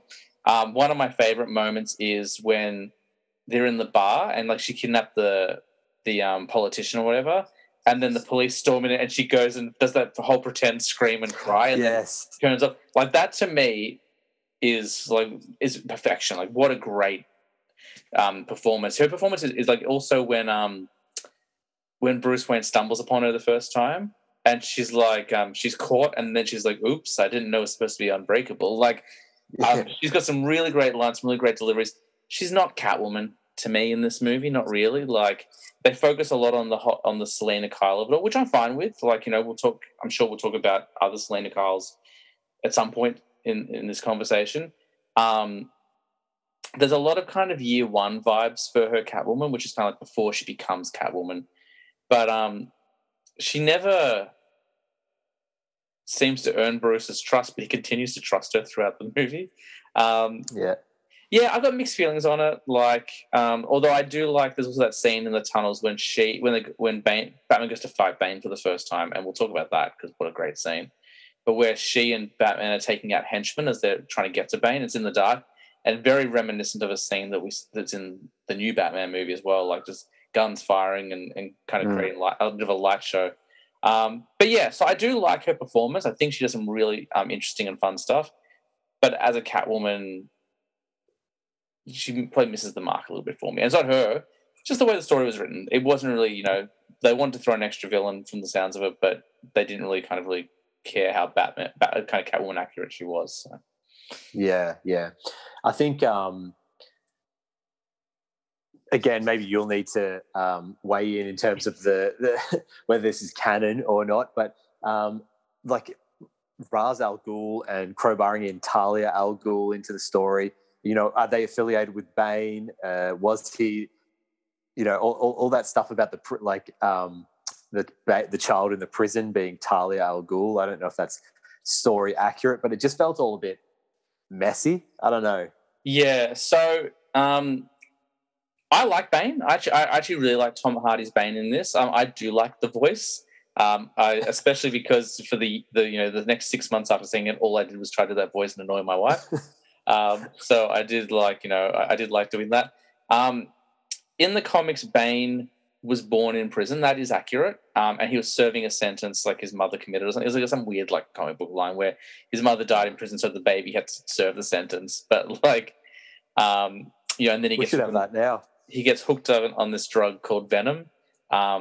Which turns him into he pushes his chest and it goes into his veins and becomes that monster, which I think they referenced in this new Batman film. There is a moment, spoilers, where Batman has to put a green liquid into his body as a bit of an adrenaline pump, and I think it was meant to be Venom. But we'll talk about that later. But yeah, their origins weren't so tied in. Talia is absolutely a character. Ra's al Ghul is the head of the League of Assassins or the League of Shadows, whatever you want to call them. And he is more of a mystical character. He's been around for centuries. Every time he dies, he gets thrown into something called the Lazarus Pit. It's got these rejuvenating waters that bring him back to life. But they take a piece of him each time. He's far more unstable each time he comes out. And his daughter is the world's greatest assassin. She's kind of she becomes the head of the League of Assassins, and she's more of a ninja, which I think was really missing from this movie. If you think about Batman Begins, Ra's al Ghul is absolutely a warrior. There's that whole kind of misdirect where he goes by the name Henry Ducard and things like that. But he trains Batman. In this film, I get no idea that Talia was taught by her father. She just seems like a businesswoman. Not a complaint. That oh my goodness, I've forgotten her name. Who plays Talia again? My brains. Oh, I know. She's French. Yeah, Can I help you? It's on the tip of my tongue. M. There's an M in there somewhere. Well, I'll tell you. I've got my Blu-ray here. I should just look it up. What great listening for the audience. Let me just figure out what her name is. I can't think. Marion Cotillard. Yes, there you go. Yeah, great actress. Really wonderful performance. Just to me, again, just kind of like Catwoman, wasn't really Talia. It was more just look, let's give him a name. Let's give them a name that the fans know and stuff. Yeah, she's a bit of a strategist. Obviously she figured out how to trick Bruce Wayne and stuff. So I do like that, but I want to see the warrior. I want to see the woman who's leading an army of ninjas with swords, taking the city, that kind of thing. Very much like Elektra and the Hand in Daredevil. That's kind of a bit of a parallel. I'm sure everyone listening is no, it's not. I'm just trying to compare. Yeah. I think sounds like I've had a few negative things to say on this movie, but there are Christian Bale, which I'm sure we'll talk more about Christian Bale, so I don't want to touch on him too much, but he's fantastic, and I think we get some absolute primo. What's his name? Jeff. Joseph Gordon-Levitt. Yes. Sorry. As John Blake. Yeah, but also is he kind of Robin? I don't know. That was another thing at the end I would have loved some clarity on. I hated that. Yeah. Look, I always talk on this show about it. There's no bad movies. I don't hate anything. But for me, that just kind of felt like a bit of a cop out. Like, if he's Robin, just call him Dick Grayson. Like, why couldn't he be Dick Grayson? Like, it just felt like they wanted to give you a twist ending. Yeah. But there was no payoff because, like, the whole idea was like, oh, and now he's going to become Batman. But they didn't make any more Batman movies, so he could have, he could have easily been like, because Dick Grayson, is a police officer in some storylines, so he could have done that. But it's because, like, I think for the most part of making this film, Chris Nolan was like, oh, we'll never do Robin. So it was kind of like, and then they did do it. So, look, I do like the film quite a bit. I've obviously criticized a little bit as well. I do have a lot of problems with it. Not seeing Batman for the first 45 minutes is a big problem. Like, this is another film that fetishizes the villain. We spent a lot of time with Bane. That being said, that scene where, like, Batman fights Bane for the first time, maybe one of my favorite Batman fights. Yeah, it is just so brutal, and it's really, we're so used to Christian Bale's Batman just being the top dog in any of those fist fights. Like, he can generally win most fist fights fairly easy, and he is dismantled in front of our very eyes. And the sound design in that scene, where you just hear the water and, like, fists pummeling flesh, like, that is all you hear. And even, Selena Kyle at a certain point realizes she's stuffed up. She's like, oh, I shouldn't have brought him down here.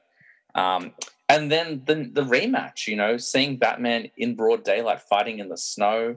And you see, like, Bane go kind of berserk, where he just, like, tears, like, a chunk out of a pylon. Like, there's some really good fight stuff in there. I liked Scarecrow's appearance in this. I know some people think it's a bit hokey when he becomes, like, the judge and, like, he's sending everyone out to exile. Yeah. Like, what a great idea. Like, that was a really good use of a kind of, like, character who didn't need a big role. We just want to throw him in there. Like, that was a great use of it. And, the biggest criticism a lot of Batman films have is, A, the third act is often a mess, and we'll talk about that more, I'm sure. And B, is that it's generally overcrowded with villains. And whilst this film does have a lot of villains in it, for the most part, I think their payoffs are pretty good. Like, Bane is done well. Scarecrow is used well. I would have liked more from Selena Kyle and Talia, but they don't feel like they overstayed their welcome. They will serve a purpose.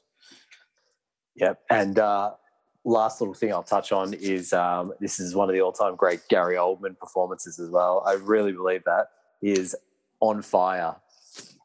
We've had a lot of good Gordons. He's probably my favorite.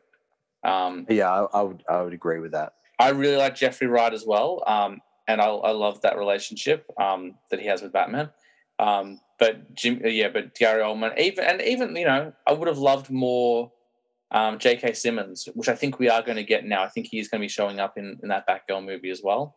But the one thing they really nailed with casting, maybe out of everyone in that trilogy of the Nolan films, is Gary Oldman's Gordon. It's just pitch perfect. It's exactly what you want from Gordon.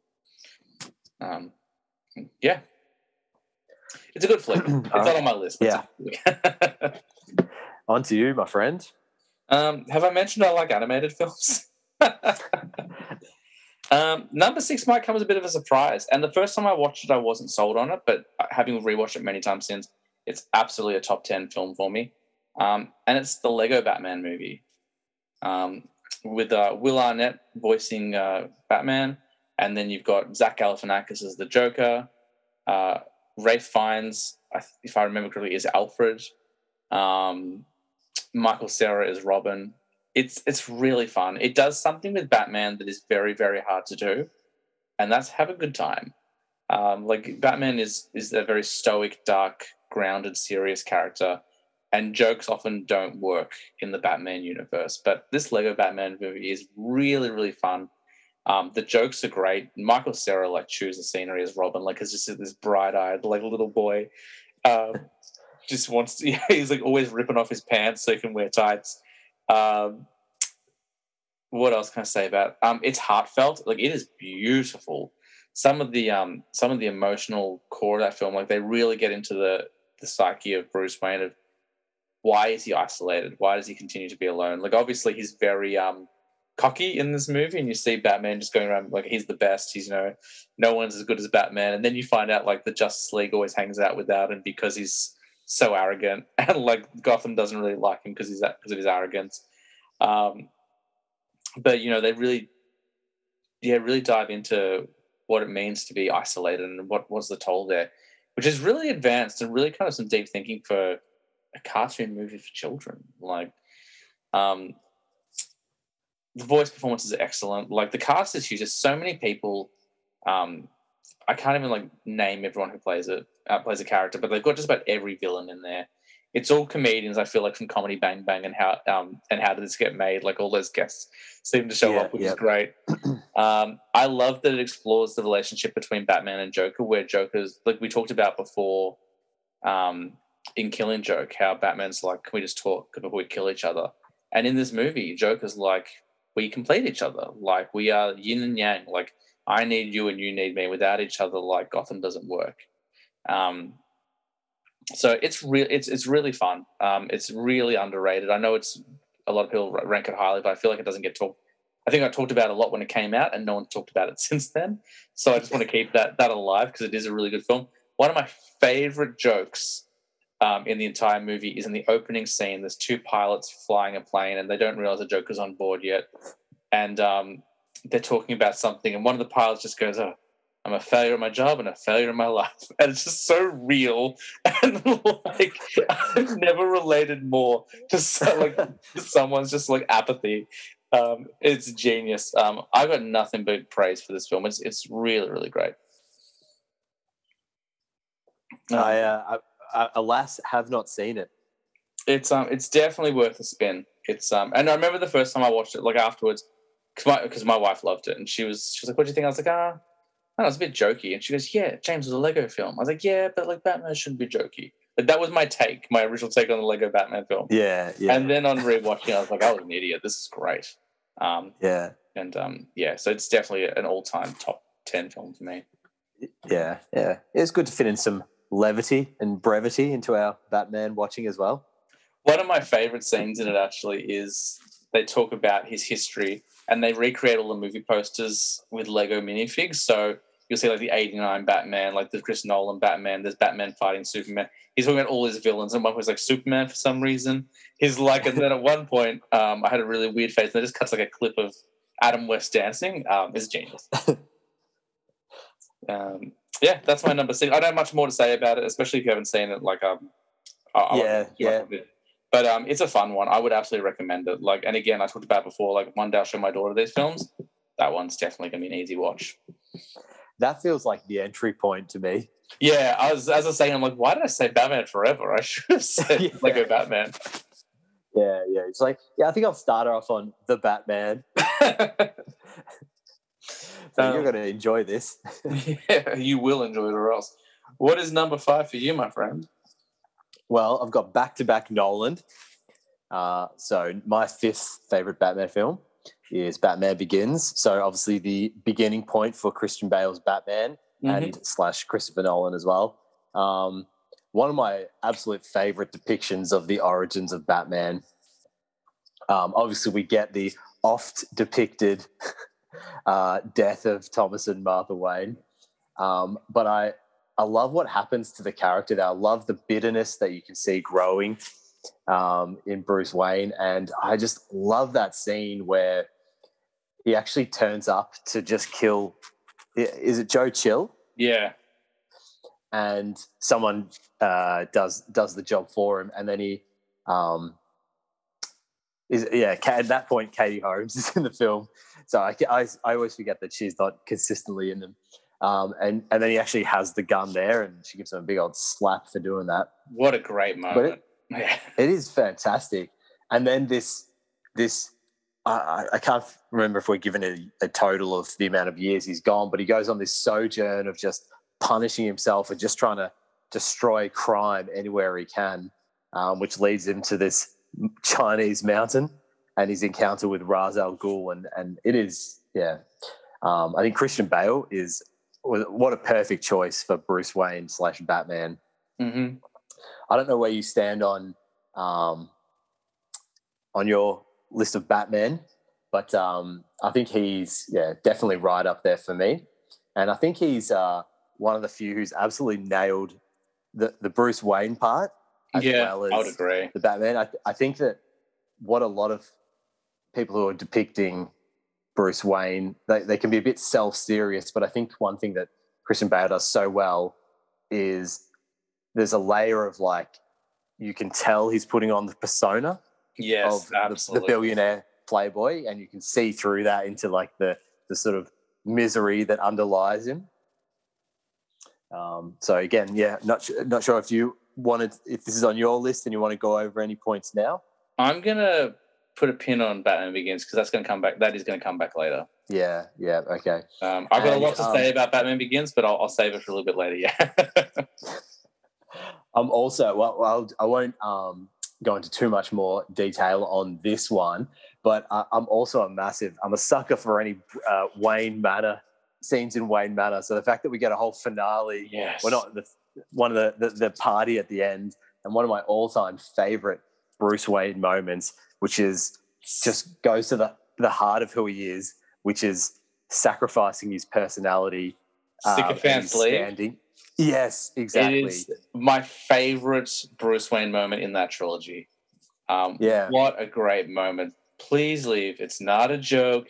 Get out. Like, your father would be ashamed of you, Bruce. Oh, such a great scene. Yeah, it is fantastic. I'd be remiss as well if I didn't give a shout out to Michael Caine, who is, I'd say he's probably my number one Alfred. If we were doing a podcast on ranking out Alfreds, he would probably come in at number one for me. Look, again, I don't want to go over too much of this movie if we'll talk about it in greater depth shortly, so I'll leave it there. I will just add, because you mentioned Alfred, and we talked about Sycophant's leave, just to make sure that, Michael Caine isn't leaving anything on the table either. His line was like, what's the point of all them bloody push-ups if you can't lift a log? Exactly the right amount of sass you want from Alfred. But fantastic film. Like a film that I'm never watching TV, but theoretically, if that came on, I'm watching. Yeah, I know I'm watching from anywhere in that film. So nice one. I'll definitely be back to talk about Begins shortly. My number 5 is the last animated film on my list. So I think it was half and half. I think I had 5 live action, 5 animated. I've cheated a little bit because this is a 2-parter, but I'm putting them both on because it's one longer story. And that's The Dark Knight Returns, Part 1 and Part 2. Animated adaptation of the Frank Miller graphic novel, which I mentioned before. It was the first time we really saw what Bruce Wayne looks like, or Batman looks like, as an older man. It's what inspired Dark Knight Rises, and more importantly, or not importantly, but more obviously inspired Ben Affleck's Batman as well in BVS. Basically, there's been a law has been placed where superheroes are now banned, and if anyone puts on a cape and cowl and starts fighting crime, the government's going to come after you. And the only exception is Superman, who works for Ronald Reagan. So it's set in the 80s. And then Bruce is, he's an older gentleman. He's in his mid to late 50s. He catches up with Jim Gordon, who's now retired, once a week, whatever, and they just talk about the old days. And then Bruce starts to realize that Gotham has gotten worse. Like, it was better, and now it's going the other way again, and no one's doing anything about it. So he then pulls on the tights again and starts fighting crime. It's very 80s. It was written in the 80s. So the villains in the first book and the first movie are a gang called the Mutants, where they all shave their heads and have mohawks and piercings, and they use weird futuristic language like slice and dice and and stuff like that. And their leader is the mutant leader, who is very much like Bane, a very large figure who can physically outmatch Bruce, especially in his older age. And then the film and the book, basically you see Batman fighting 4 villains. So the first one is the mutant leader, then you have Two-Face, then you have the Joker, and then you have Superman. And the whole idea is what happens to a man who just wants to be good again and it goes from him just trying to save a city to basically total apocalypse.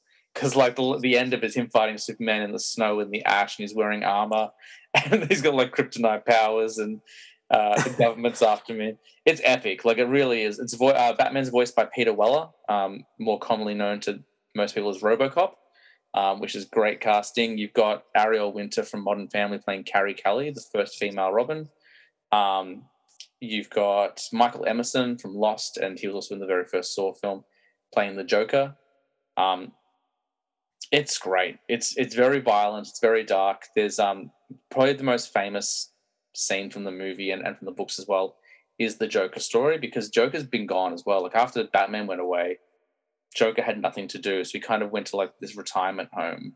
It's kind of like Arkham Asylum, but more like a old age asylum where he's getting medicated and like he's got people who like him, trying to just help him get back on track. And then when Batman comes back, when he returns after his 20-year absence, the Joker comes alive again. And like, we'll get Joker onto a talk show and he can talk about how he was brutalized by the Batman.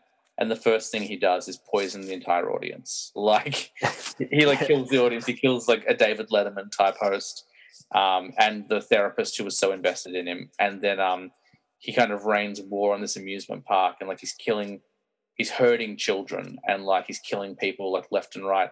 And Batman chases him down in this very famous sequence in a Tunnel of Love ride.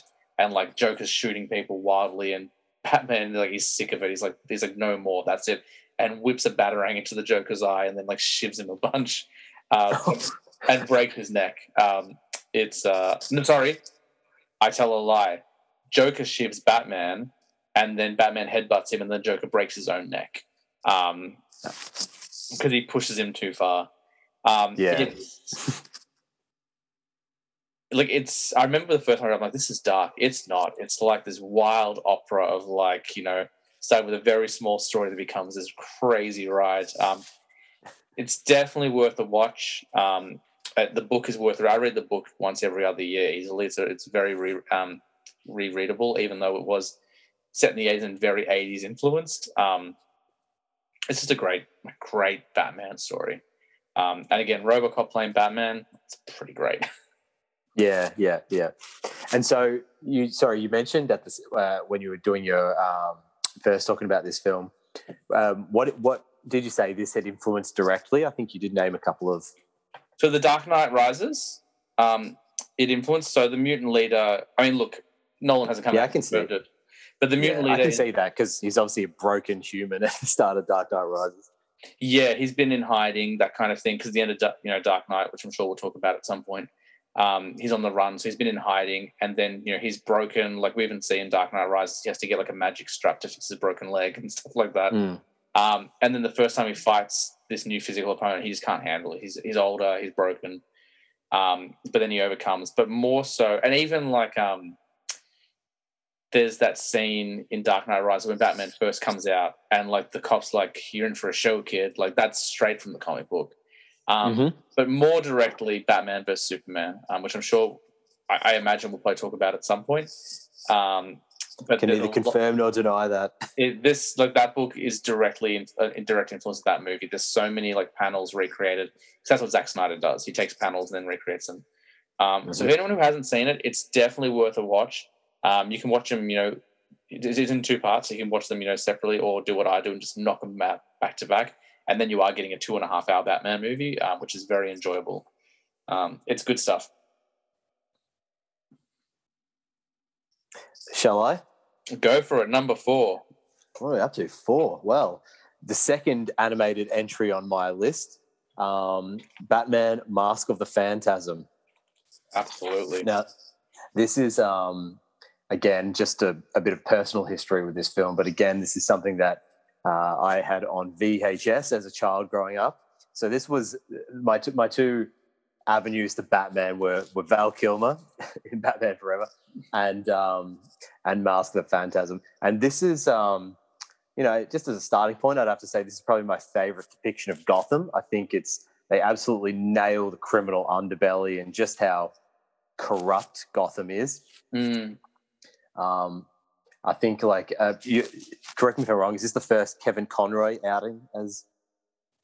versus No, Batman? so the animated series came first, and then Mask of the Phantasm was Okay. written because the show was so successful. They were doing it was actually going to be a direct-to-video release, and they're like, "Look, this show's huge. Why don't we release it theatrically?" And it came out on Christmas Day in 1993, I want to say. Yeah. So probably like also hot on the heels of the two Tim Burton films as well. So it was really Batman fever. But I think again, one of my all-time favorite Joker sequences as well. At the end, it's campy Joker. I will just forever. I'll never forget it. This is really specific, so I don't know if you know the film this well, but there's a bit when he's just like he's in a haunted house thing, and like there's a robot that just chops, and it like he has it preparing his dinner, which really makes me laugh. Honestly, I probably can't wax lyrical too much on this film because I haven't rewatched it in quite a while. So some of the specifics of the storyline, but again, we get that absolute heartbreak for Bruce Wayne of, you know, giving his heart to someone, and then it turns out that they're I guess equally as twisted and out for revenge as he is. But yeah, I couldn't speak highly enough of this film. I think for anyone who, you know, I almost think this is like the perfect little like 90-minute snapshot of like, tell me about Batman. This is almost what I'd present to them. Yeah, definitely. I actually rewatched this the other night because I hadn't seen it in quite a while. And you actually introduced me to this film. I'd known about it, but when we first started hanging out, Batman animated stuff was pretty hard to come by here in Australia. America, I think, was a bit easier, but you couldn't get the animated series on DVD. You could get like episodes, but even that was going back a few years. And the movies were hard to come by as well. And then a couple of years ago, they did a big old Blu-ray box set of everything. So you got all the animated stuff, Mask of the Phantasm and Sub-Zero as well, which is a Mr. Freeze movie. So I snapped that up, obviously, as soon as I could. I do like Mask of the Phantasm quite a bit. It's not on my list, which I know is controversial. I know people listening are going to be outraged. I just saw it too late, you know? Like, I like it quite a bit. But by the time I saw it, I'd seen other films that had kind of filled those nostalgia gaps for me. It's not a bad movie. Like, as I said before, I love every Batman movie. It's just not in my top 10. But, the Andrea Beaumont story, which is his lost love, is really wonderful. It's a love story. Like, it's a romantic film. That's what it is at heart. But, you know, you've got Abe Vigoda playing like a criminal and stuff like that. And, obviously Mark Hamill's Joker is always a win. So, and, you know, and Kevin Conroy, I don't want to take away from him. He's, you know, he has the heavy lifting of being Batman, who I remember listening to an interview a long time ago, and Kevin Conroy, when he was offered the role, I was like, oh, that's a bit boring. I'd rather be a villain. But he brings such emotional weight and gravitas to that role. Like, and he was the first one to change the voice as well. Is that right? Oh, that's cool. Cool tidbit. And again, do you know, was this Mark Hamill's first time playing the Joker, or had he played him in the animated series beforehand? He'd done a couple of episodes as well, so they'd both played the role previously. They had a bit of practice, and I think it was good timing because people were such fans of them. I'm trying to think whether Harley Quinn had been created at this point or not, because Harley was created on the show, not in the comics. It's very rare that the character doesn't appear in the comics first, but she was created first as just kind of like a henchman, and then became, you know, Harley Quinn later on. Because you mentioned that robot, and like that is very, like, it's really funny. But part of me is like, I wonder why they didn't use Harley. Like, that seems like a good opportunity to kind of bring her in as well. But maybe they're like, look, we're trying to, you know, let's crank it down. Like, adding Harley as well is going to make it too crazy. Like, let's so maybe that's why. But it did seem like a missed opportunity. But look, I love Mask of the Phantasm. I think it's a great film. Yeah. As I said, I probably don't have too much more to add because I don't have a recent experience of watching it. So I'll hand over to you, my good man. Alrighty. Number 4, I think this is where the list is going to get particularly controversial for people. My number 4 Batman film is The Dark Knight. It's 10 o'clock. I just had a computer freak out. Yeah. You've broken technology. Okay, go. The Dark Knight. I love The Dark Knight. I want to make no bones about it. It is a masterpiece. It is a wonderful, wonderful film. One of the best movies made of all time. Not the best Batman story, though. And that's where this is. And like, I'm getting down to the nitty gritty. It had to be up there with me for me. Like, absolutely, it's so rewatchable. That opening sequence we've talked about so many times in many conversations. To start a Batman film in broad daylight, and then you just have that low whining in the background, and shot in IMAX, and then you just see the explosion of the window breaking, and then that amazing sequence of different Joker henchmen killing each other as they prepare for the robbery until we get to the reveal of Joker. Amazing, wonderful. There's some really great lines in there. The performances are great. The story is great. Like all Batman films, it does fall apart in the third act. I think once the Joker leaves, the film feels like it's going on a bit long, like that whole Two-Face resolution. But this is kind of where I lose a bit of interest. Yeah. I don't subscribe to the theory that it wouldn't be a good film without Heath Ledger. I think if you had a different actor in the role, it still would be a great movie. But when I've said it a number of times, like these Batman films fetishize the villain so much. I don't care about Batman in this movie at all. Like he's good in it. Look, I don't want to get you wrong. He's got some good moments and stuff, but like he's always playing catch up. I don't really get to see, the world's greatest detective. I don't get to see this hero he became at the end of Begins. As far as movies go, I can't fault it. Like it's pretty flawless. Like the car chase sequence, they after Dark Knight, I was like, they never need to do another Batmobile chase sequence again. They've done them. None of them as good as the one in Dark Knight. Between laughter is the best medicine, but he changes it to slaughter, and he has a rocket launcher, and then like the Batmobile breaks down, and then the Batpod comes out, and like he's chasing down the truck, and they flip the truck, and they bring the helicopter down with the wires. Like it is a great movie, but it is absolutely Heath Ledger's movie, and that's the only reason why it ranks a little bit lower. It's, as I said, it's very hard to fault. We get the bait and switch of Jim Gordon, like is he dead? And then no, he's not, and he's promoted to Commissioner Gordon. There's a lot of wonderful stuff in this movie. It's brilliant, and it's so rewatchable. But not much. But Batman's not much of a player, and that's the only reason why it sinks as low as it does. It's a great movie. Yeah, you make a pretty compelling few points there, and I think you actually struck on a really good point, which I guess I'd never really thought about, but I don't get the sense that Christopher Nolan was particularly interested in portraying the aspect or the world's greatest detective aspect, because I don't think that's really present in any of the films of his trilogy. Would you think? Yeah, I agree.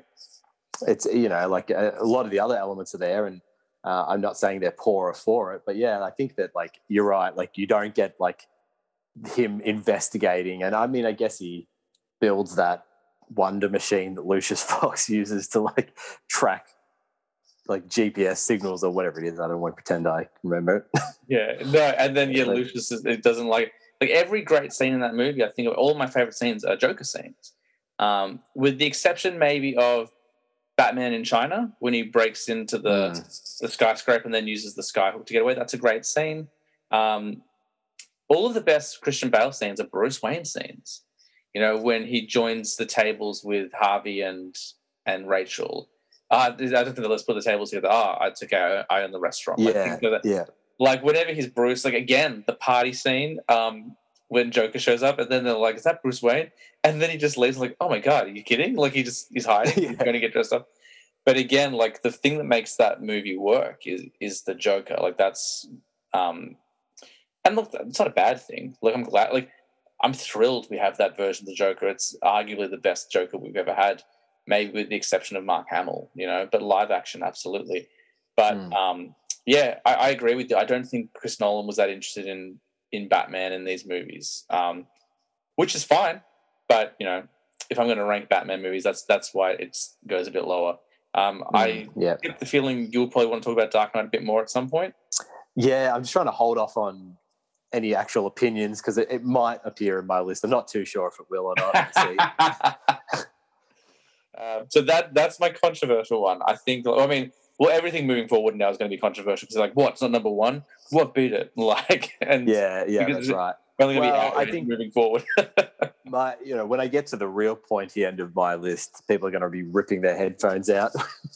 So, all right. So, did you have anything else you wanted to add about your most hated film of all time, The Dark Knight? No, I feel like I'm pretty good there. I will say I mentioned this with Dark Knight Rises, which isn't on my list, by the way. I'll put that out right now. Dark Knight Rises isn't on my list. But what they did with Scarecrow, I liked what they did with him in this movie as well, bringing him back, having played a bit of a bit role to bring that connective tissue, so we know it's an ongoing story. There's a lot of great things about that movie. It's a very, very strong film, and I do love it. So don't hate it too much, internet. My third favorite Batman film, and I'll openly admit I suffer a great deal from recency bias, is The Batman. No, I notice you haven't said anything yet, so what can I say about this film? It was really refreshing. It was the Batman film I didn't know I needed. It was really refreshing to have something much more grounded, something based on, I mean, I've heard a lot of people using these comparisons, so I certainly won't claim them, but I've heard a lot of people comparing it to Seven, things like that. And it is definitely, I can see why, and also Zodiac. Yeah, definitely. Those two films in particular. Yeah, and I think just the way that the plot unfolds, we get a lot of detective Batman, which I love. A little bit of creepy Batman while he's just like looking in chicks' windows. And one of the all-time great villain performances, in my opinion, in Paul Dano. They couldn't have picked a creepier bloke to play a grounded version of the Riddler, far cry from the great Jim Carrey's Riddler. I think Zoe is fantastic as Selena Kyle as well. I think they actually, kind of like circling back to what we were talking about, maybe didn't work so well for Anne Hathaway. I think they actually, wrote in something substantial for her to play with in this film. She's got a really good backstory, and you sort of, I'd almost say that they share equal, like herself and Robert Pattinson share equal billing in terms of the sort of dramatic weight of the film. Yeah, definitely. I think you touched on him before, Jeffrey Wright. I think you go straight into the pantheon of Gordons. Myself, Definitely. What do you think? Yeah, I agree. I think after we saw the movie together, I said they could have called that movie Batman and Jim, because it's really those two on a journey together. It's fantastic. And I love the journey we see. Now, again, I might defer to you very briefly here in terms of where this is most likely set in the canon. I've heard a lot of, is it Batman Year 2? Is that the kind of rough? It is. And it actually, there's a very brief shot in the movie very early on in the opening. And spoilers, I'm going to talk about the Batman a bit more later as well. We are going to spoil it. So if you haven't seen it, stop, go see it, come back. During his voiceover at the beginning, there's a shot of him writing in a diary. When he closes the cover, it says Year 2 on it. So, it is Year 2. Which brings me to my next great point. Good to see Batman keep up with his journaling. That's a big part of the comics that they've never really addressed in the movies before. He does keep nightly journals and stuff, and kind of tracks it.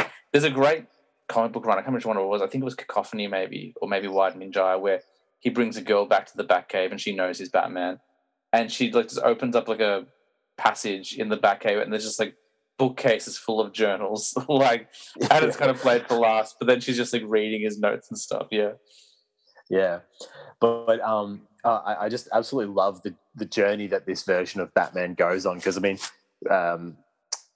the movie opens with this montage of criminals out at night in Gotham, and we hear this voiceover of Batman saying, "I am vengeance," and that you can see the impact he's had on Gotham in the previous year. All of these criminals are looking into the shadows, thinking Batman might be there. And then for one criminal group, he is, and he beats the shit out of this guy. It is brutal.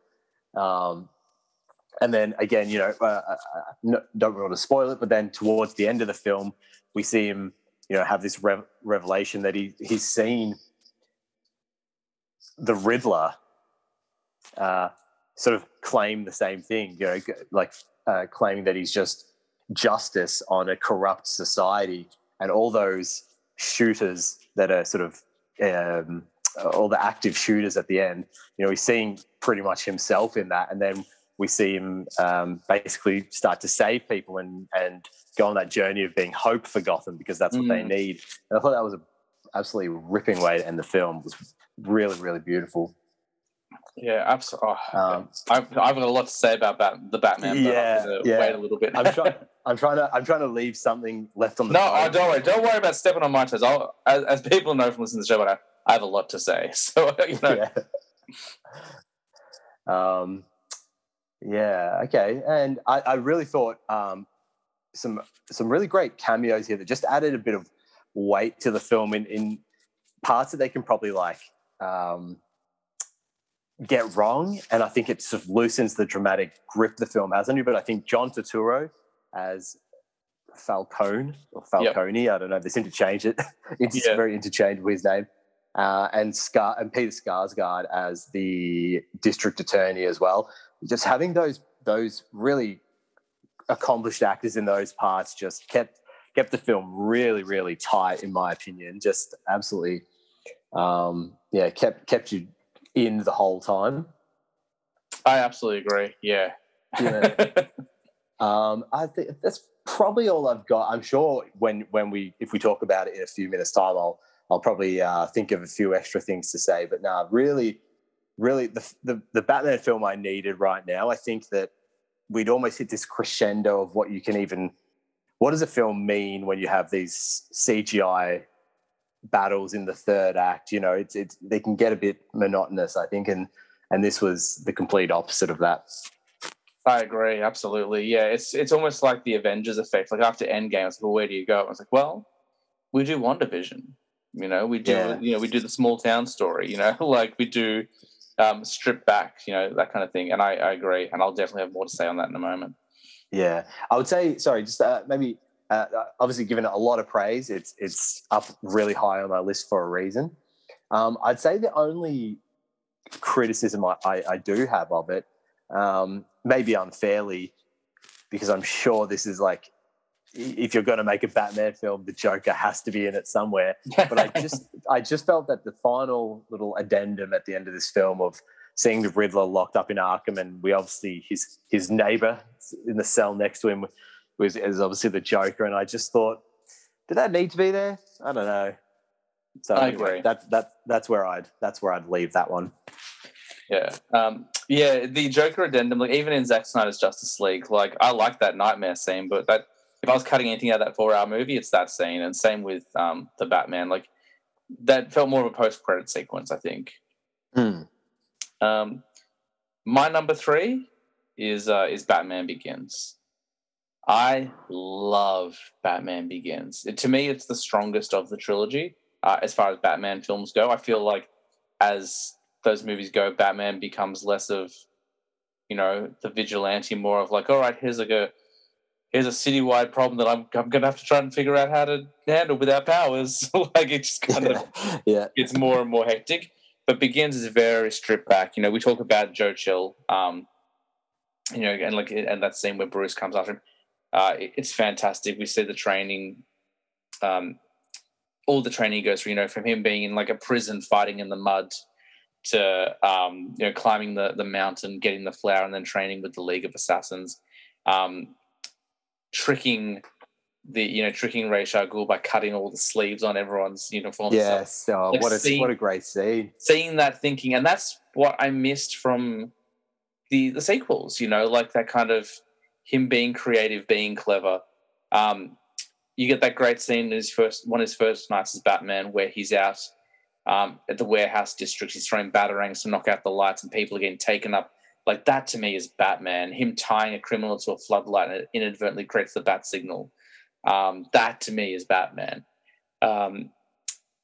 I prefer Katie Holmes to Maggie Gyllenhaal.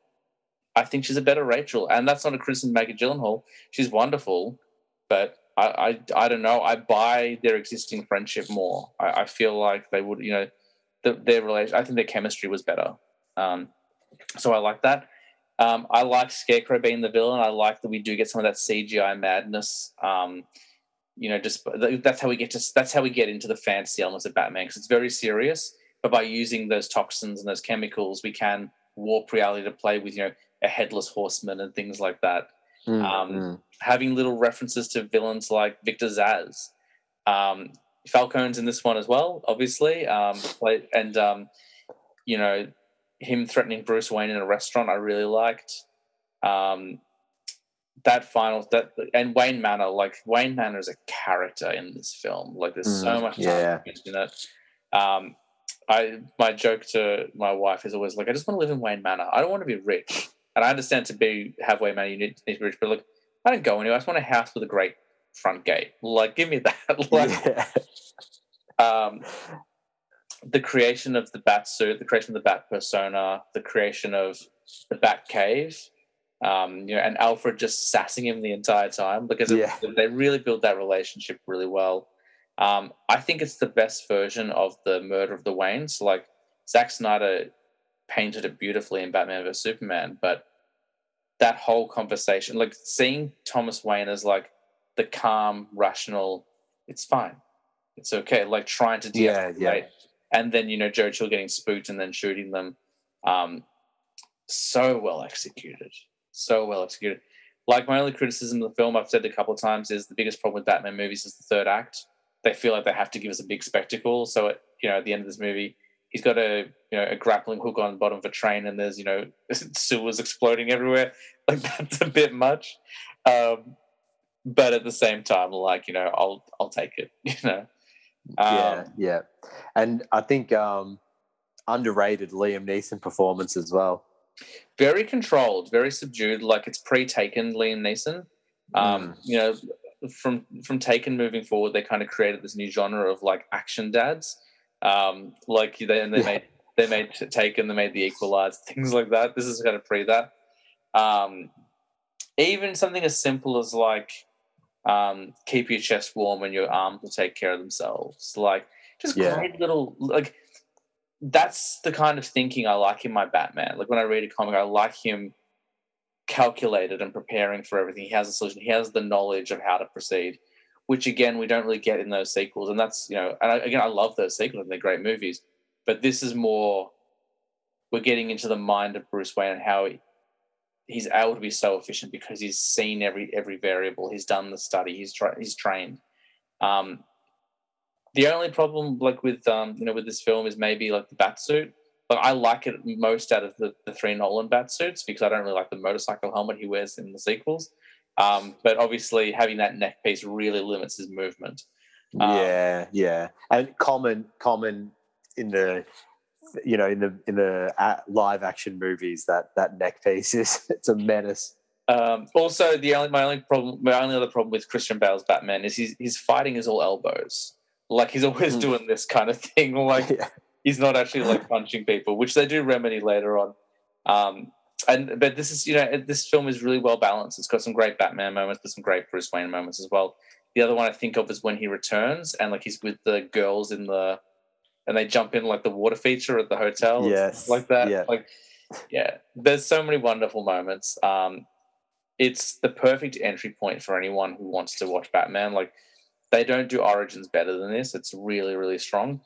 And somehow they pull off making Christian Bale look, 5-10 years younger, just with, a bit of hair and makeup. Like, it's actually pretty effective. They just give him like a stupid pushed forward haircut. Yeah, but it really works. I think, I think Christian Bale gets overlooked a lot. Like, you were talking about the subtleties in the performance as well, like how we can see through the mask even though others can't. There's a real, like, his Bruce Wayne is very good. I love it. Perfect. I'd also I'll quickly, sorry, not to hijack your review there, but I would also say, just circling back to something I mentioned that I didn't love about the Batman, the most recent, the Matt Reeves one, is, the ham-fisted crowbarring in of the Joker, but like, this is a master at work here, Christopher Nolan, just like right at the end. Leaves a calling card. Yeah, exactly. This guy, he's a real sicko, leaves a calling card and it's Yeah. a Joker. I mean, like is that not cinematic perfection right there? Absolutely. And I touched on this when I was talking about Dark Knight, but I will add Hans Zimmer's score. Particularly, I think in Begins, again, more than the other two films, is so effective. Like, there's that very orchestral, like, dun, dun, dun, dun, dun, and it keeps building and, like, has that real epic sound. You get the horns. I think it's called Molossus. I think that's the name of the track. I've definitely used that track in the gym more than once. It's very different. It's not as kind of orchestral and as atmospheric as, say, Danny Elfman's score, which has a very gothic feel to it. But it's very suited to this version of Batman. I can't say enough good things. I love Batman Begins. It's one of my all-time favorites and definitely my favorite of the trilogy. Yeah. Great film. Great trilogy. Sure is. We're down to the pointy end, number 2. What do we got? Number 2 for me, a film we have discussed before, The Dark Knight. Nice one. For me, this is cinematic perfection. I know you touched on it as well, but I'd be remiss if I didn't just mention the absolute thrill I get from turning when you decide to rewatch The Dark Knight and you get that, as you said, that IMAX crisp wide shot of the city, the glass breaks, and it's just the film's away then. It is just a spectacle. Having just spoken about Batman Begins, I really love the way it kind of just like picks up where that took off, or that left off, sorry. I think for me, that was probably one of the first times I'd seen like multiple villains really well done. Like both. I mean, we don't necessarily get a character arc of the Joker, because that's not the point of the character. He's a chaos agent, but just you've got the primary villain being the Joker, and then along at the same time, we've got this arc that Harvey Dent is going on, where he's Gotham's White Knight, and you can see it's such a well-written arc. You can see how he becomes Harvey Two-Face as well. I think all of the sort of like bit part players are firing on all cylinders as well. I think Morgan Freeman and Michael Caine add like a really, I don't know, they lend such credibility whenever I see them on the screen. So even when they are doing just like stupid movie shit, like using a GPS machine to like track all the people in Gotham and stuff like that. You just sort of believe it. But I think that the movie does, really start and end with Heath Ledger's Joker. So it's a valid point you make, where it is, Heath Ledger's movie, and it's not primarily Batman focused. But for me, that their conflict and like the scene when he just interrogates him and just starts by smashing his head into the table, it is just such a great scene. And I don't know. There's not enough good things I can say about The Dark Knight. I mean, I feel almost like at a loss for words. I think in various iterations of our podcast, I'm sure we've probably racked up about 10 hours of recorded material on The Dark Knight. It's so good. Like, and I didn't talk. I focused on the Batman of it all when I was talking about it before, but like, there's so many, like the Joker moment, and also Aaron Eckhart as Two-Face is fantastic. Like, he's really good in it. He's got some really wonderful moments. You can see, like, he plays downtrodden so well. Like, he's dating Bruce Wayne's ex-girlfriend. Like, and he's trying to, like, he doesn't have the wealth to save the city, but he still wants to. Like, it's a really hard role to play, and he does it very well. But, like, try to pick a favorite Joker moment, like him in the hospital wearing the nurse's outfit. Like, he's kind of awkward about it. Look what I started with, just a bunch of matches and gasoline. He snaps the pool cue. We're going to have tryouts. When he explains his origin, I took a razor to my mouth. Like, even like want to see a pencil disappear. Like, every scene he's in is iconic. It's so good. And that voice is so, like, you wouldn't expect it. or the hostage video, you know, when he's like, That is so creepy. then why did he dress like him? Like that, really, like, yeah. and he hangs the mask up like, it's like, I mean, of all the films we've talked about, that's the one I want to go and rewatch the most. Like because just I want to see Heath Ledger act a fool for 2.5 hours. Yeah, and I think that, you know, when you've watched the film a few times, obviously I've seen it like 10 plus times at this point, you sort of get used to you know what's coming when he has to make a real Sophie's choice between Aaron Eckhart and what's the character's name? Dawson? It's Rachel Dawes. Rachel Dawson's Creek is what I was going for there. Well, you know, she was in the first one, so yeah. Rachel Dawes. So, but like, you can't underestimate how heartbreaking that moment is when he chooses like duty over love there, and he lets her die. You know, that is like heartbreaking when you first experience that. Well, if you remember, he doesn't. Like, he goes to save her, and the Joker played the old switcheroo, which was such a great twist when I saw it in theaters for the first time. Oh, yes, of course. Yeah. Because he's like, which one are you after? I'm going for Rachel. And, like, I don't think anyone saw that coming. Like, the love interest never dies in these movies. And to have that twist was just like another, like, even though he's not even the same, what a beautiful Joker moment. Just like... Yeah, absolutely. And that's the final, that just makes Harvey snap, and then we get our Harvey Two-Face. Yeah, I mean, look, I don't have too much more to say about The Dark Knight. It is cinematic perfection in every sense of the word. And I think it'll, you know, it's now been, it's probably about 15 years old, and it's been in my top 10 list of movies for that long, and I think it'll remain there. Yeah, it's such a strong film. And like, that's where we are now with this part of the list, the top 3 or 4. Like, how do you, like, like, as I said, I agonized over this list, and I moved things around. I always knew I wanted Begins higher than Dark Knight because that's the way I feel about the movies, but until the very end, I was still like, maybe I need to move this around. Maybe I need to go that. Maybe I got to rewatch Phantasm, make sure that's not in my list. Like, I really want to get the list right. So,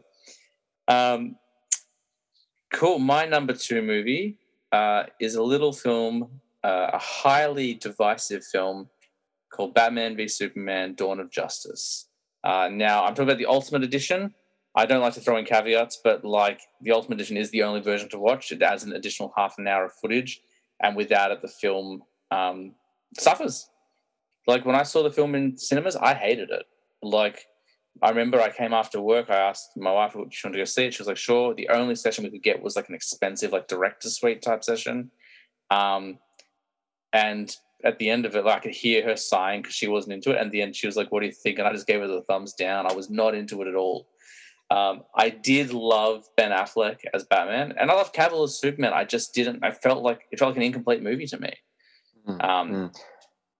Sorry to butt in while you're sort of halfway through yours. No. Talk about yours, but has there been a more important 30 minutes ever cut out of a film? Because I think you're so right, and probably without those 30 minutes, this film possibly doesn't make my list. It's all of the motivation has been cut out. You know, like when we find, like, you don't know until you watch the extended cut, you don't know that Luther bribed the woman from, you know, to go on the stand and testify against Superman. You don't know that the wheelchair was made of lead. You know, like, and you don't see. You don't. Go on, sorry. No, I was going to say you don't know that Clark Kent is being fed all this anti-Batman propaganda.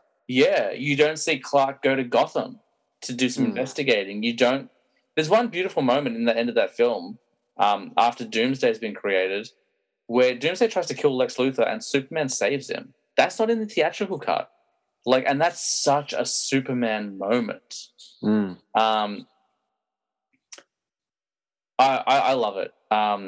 I really do. It's such a strong movie. I love Ben Affleck's characterization of Batman. I like his jaded Bruce Wayne.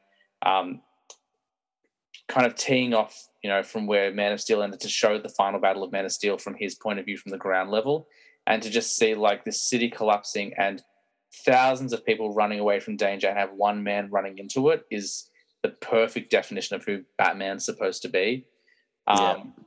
That scene, where the cops are like, they go to where all the women are captive, and like Batman's like hiding in the rafters and like taking stuff.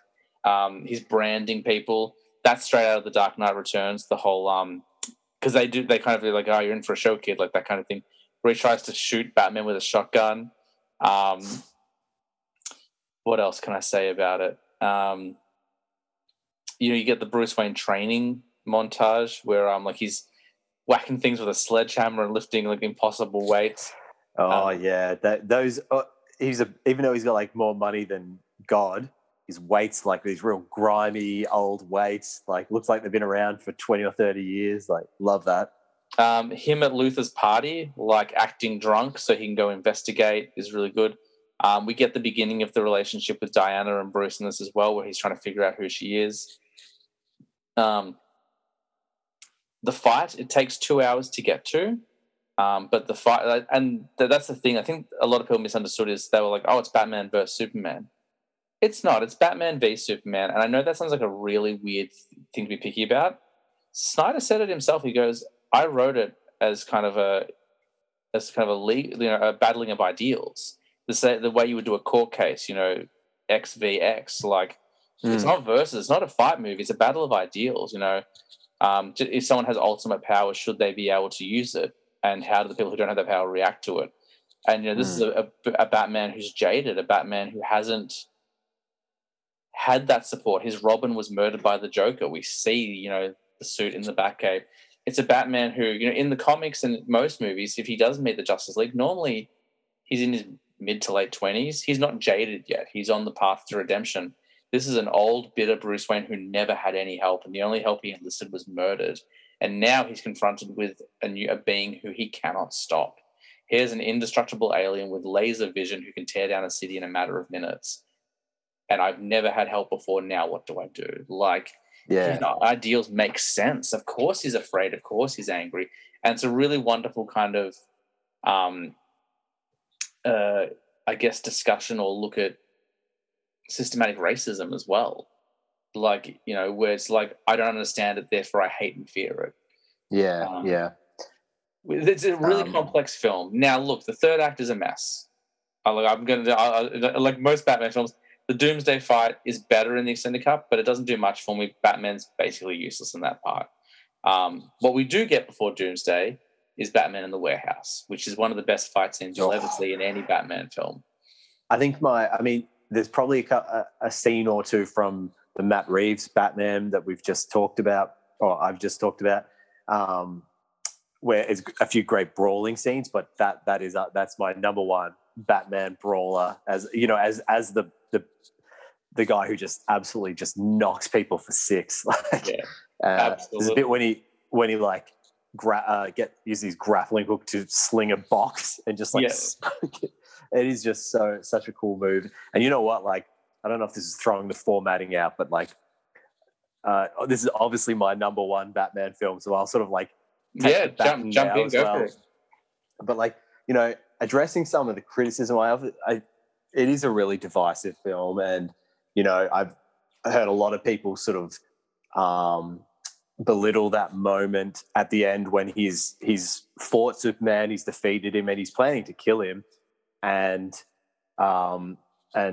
Superman says something about Martha, and obviously they've both got the same, their mothers have got the same name, and a lot of people are like, oh, what? So just because they've got the same, their mothers have got the same name, that was enough for them to be allies? And I think, no, you're really missing the point. The point was he saw him as this alien invasion, who can destroy the world.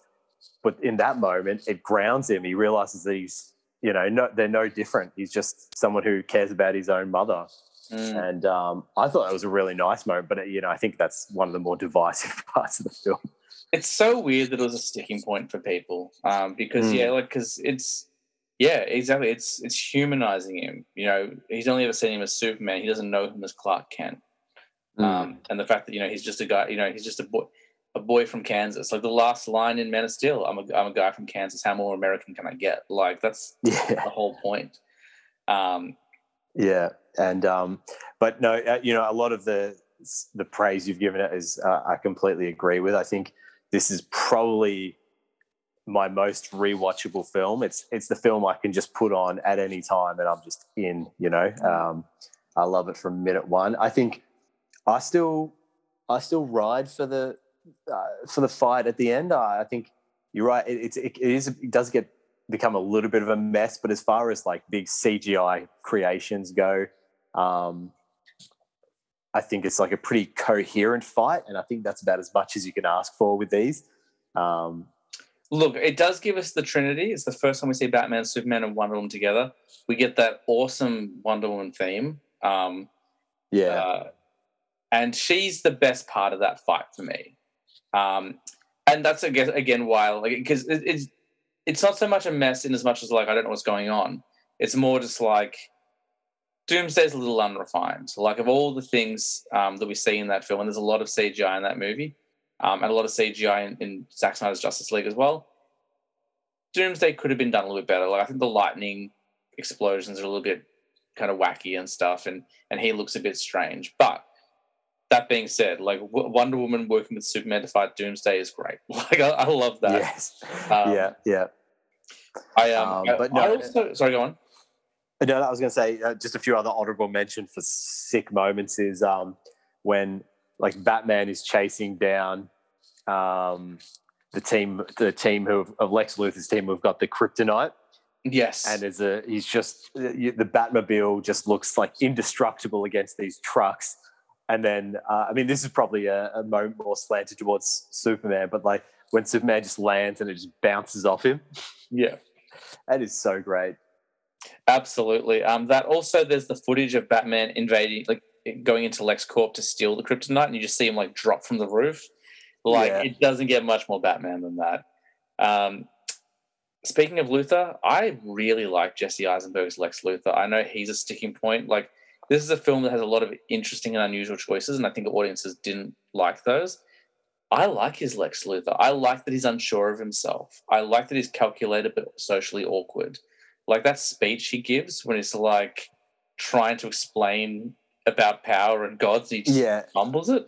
Like, I think that's really human. And, it's kind of like the criticisms the Spider-Man films have got about Flash Thompson. He's not a jock anymore. He's an intellectual kind of bully. Good. I like that. Like, it puts him on the same level. It grounds him a little bit. I really like his Luthor. I think he offers some of the few moments of levity in the film because it is a very serious film. And I think I think Jesse Eisenberg's having a lot of fun. Yes. Yeah. And he gets to make tyrannical speeches. Like, do you know what I mean? Like, and he does it so well. I love it. There's so much I could say about this film. There's so many great moments in it. We didn't talk about the fight. Like, the fight is great. I've talked about how I don't like Batman smiling. I'll give you one exception. When he's in the armor and Superman lands, and he goes, "Well, I'm here." Like, what a great, like, cocky, arrogant delivery. And he's got the machine gun set up and like the sound blasters and everything.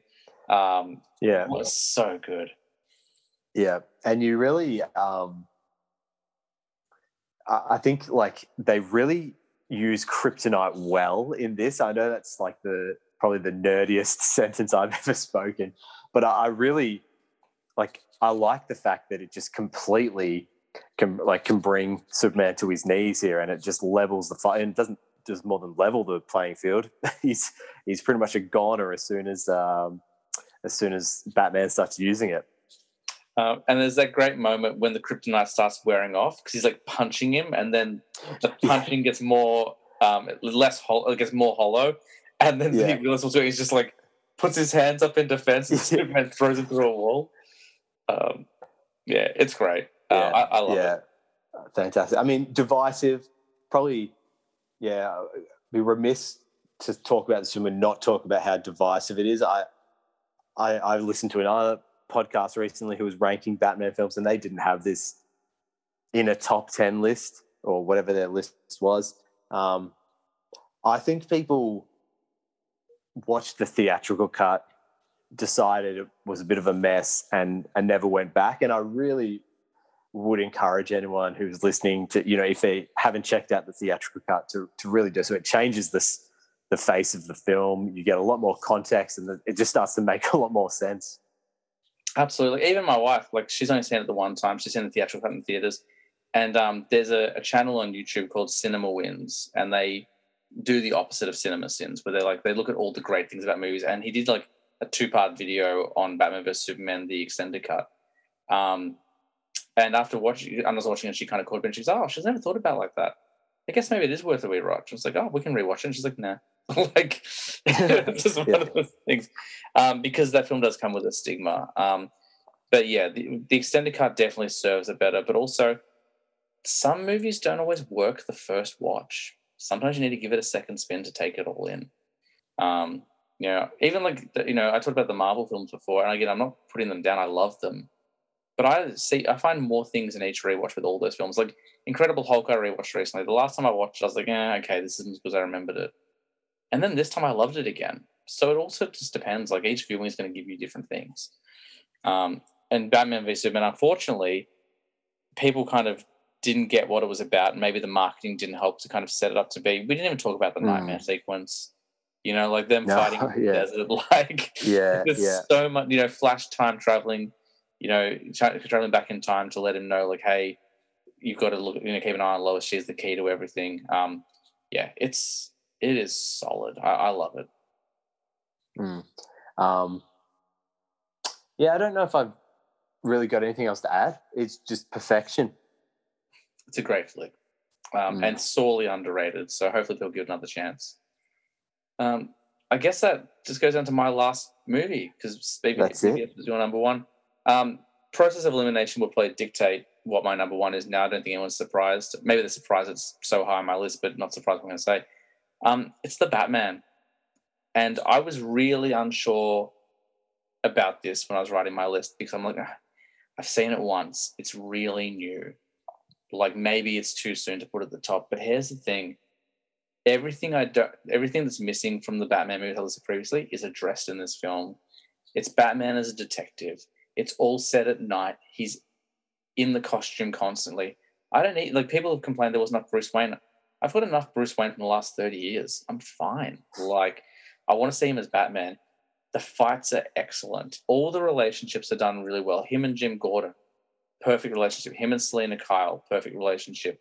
The only thing that's missing is the Alfred relationship, but I got a lot of Alfred in those, Jeremy Irons we didn't talk about, but his Alfred's great. Every Alfred's been good. I know their next film, we're going to see more Bruce Wayne. We're going to see more Alfred, so I'm cool with that. I want to see something a little bit different. This film is relentless. There are 3 songs in this movie. There's a Nirvana song, Ave Maria, and the score, which is just the same 3 notes, and it works. Grounding Riddler as a Zodiac-type killer is so effective and terrifying. The first time you see him step into the room, I got chills. And I don't get scared in movies very often. I watch a lot of horror movies, but it felt like a horror movie. And just knowing he was just sitting there calculating, waiting to strike. He could go in every one, and he's just putting it off, just savoring the moment. Zoe Kravitz is excellent as Selena Kyle and as Catwoman. Like, she walks that line really well between kind of anti-hero, kind of out for herself, and then also trying to help people less fortunate. The use of gadgets tech is minimal but effective. I love the contact lens cameras. I love his stripped back Dodge Charger Batmobile. I think it really plays to who this Batman is. Like, I know people criticized, the Alfred relationship, and they criticized, how Batman's not perfect in this. He shouldn't be. It's year 2. I want him young and inexperienced. I want him making mistakes, because all the other Batmen we've seen have been active for a while, with the exception of Batman Begins. And those Batmans making mistakes, I can't excuse, because he's meant to be better than it.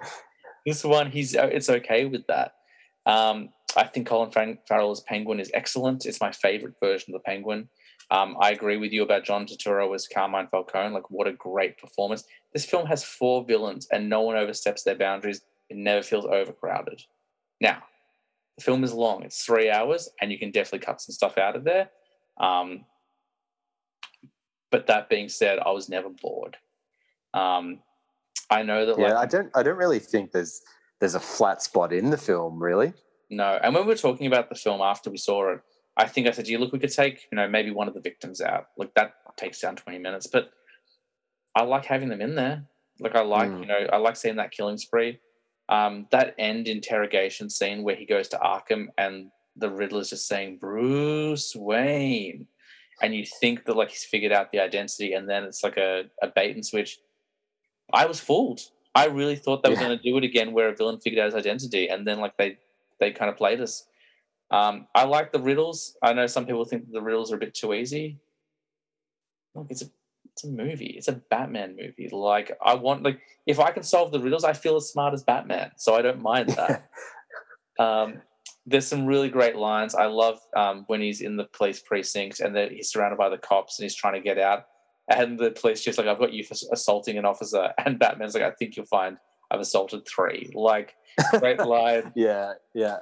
I love seeing the contrast between the way the cops treat Batman versus the way the cops treat Bruce Wayne, because you see the same cops interact with him in both personas, and like there's awe and admiration for Bruce, but absolute disdain for Batman.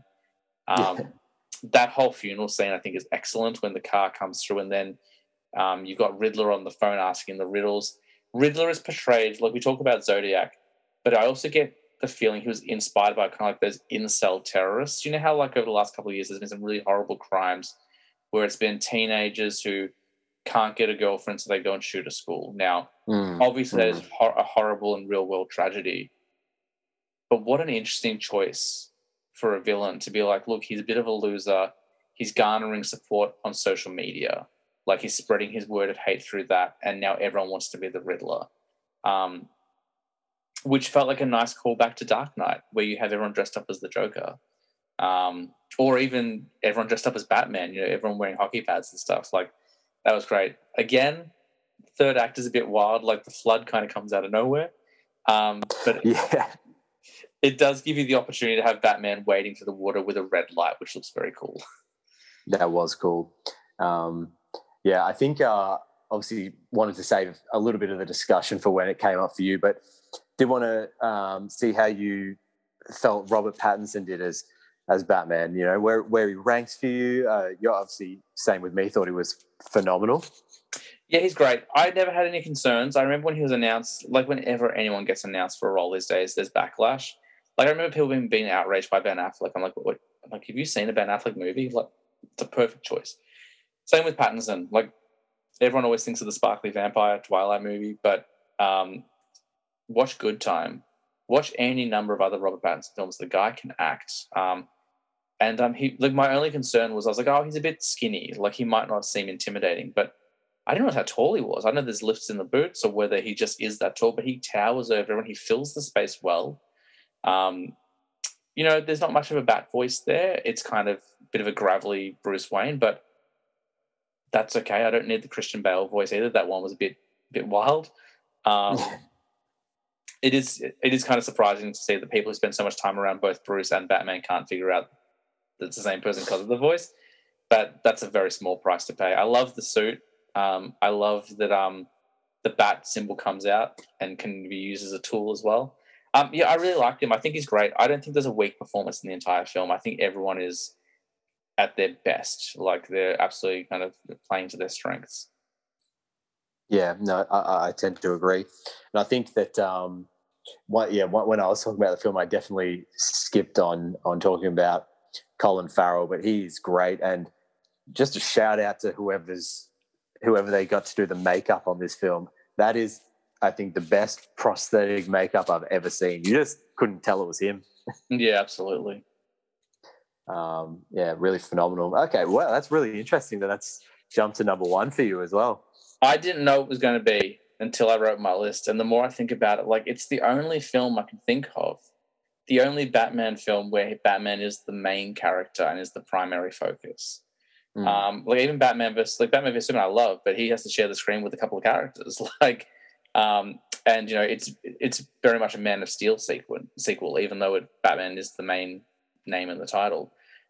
But this one is, it gives me everything I've always wanted but never seen in a Batman film. So, look, time will tell. Maybe in 6 months' time, I'll retract this statement and I'll have jumble up my list.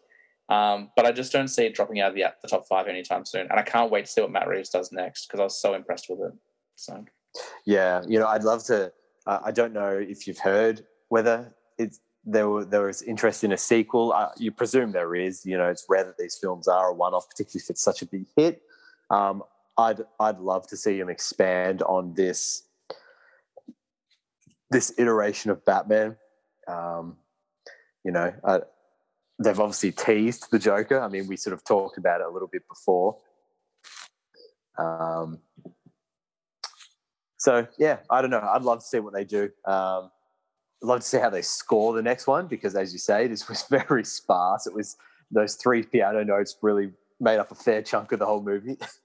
But very effective. I really enjoyed the score. I hope whatever they do with the sequel, I hope we get some villains we haven't seen before or we can improve on. So, I'd love to see another take on Mr. Freeze. I'd love to see another take on Poison Ivy. Poison Ivy is maybe my favorite villain. So I'd really like to see her done justice. My favorite version right now is the one in the Harley Quinn animated series, but I'd love to see her done as kind of like an eco-terrorist. I think there's a lot you can do with that character. Clayface we've never had before. Killer Croc I wasn't impressed with in Suicide Squad. I think there's a way to do him. There are so many great villains. I think if they're like, hey, we're doing the Joker and Two-Face again, I'll be a little I'm sure it'll be great, but I'm just like, look, we just did Catwoman and Penguin. We've done them a bunch. Let's mix it up. And Riddler, sorry. Let's just move to the side. Give us what we want, and what we want is a Calendar Man film. I think that they could do Calendar Man in this universe very easily. I think they could do a cool version. I actually spoke to, I had a guest on a couple of weeks ago, David, my brother-in-law David, and he suggested Calendar Man as a legitimate option.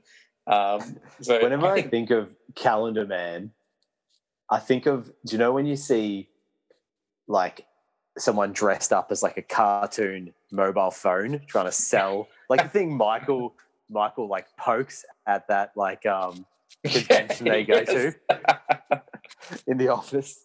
That's what I think of Calendar Man, but a calendar. Nice one. Well, those are our lists. Pretty strong list, I think. Everyone will hate them, I'm sure, but I'm really happy with them.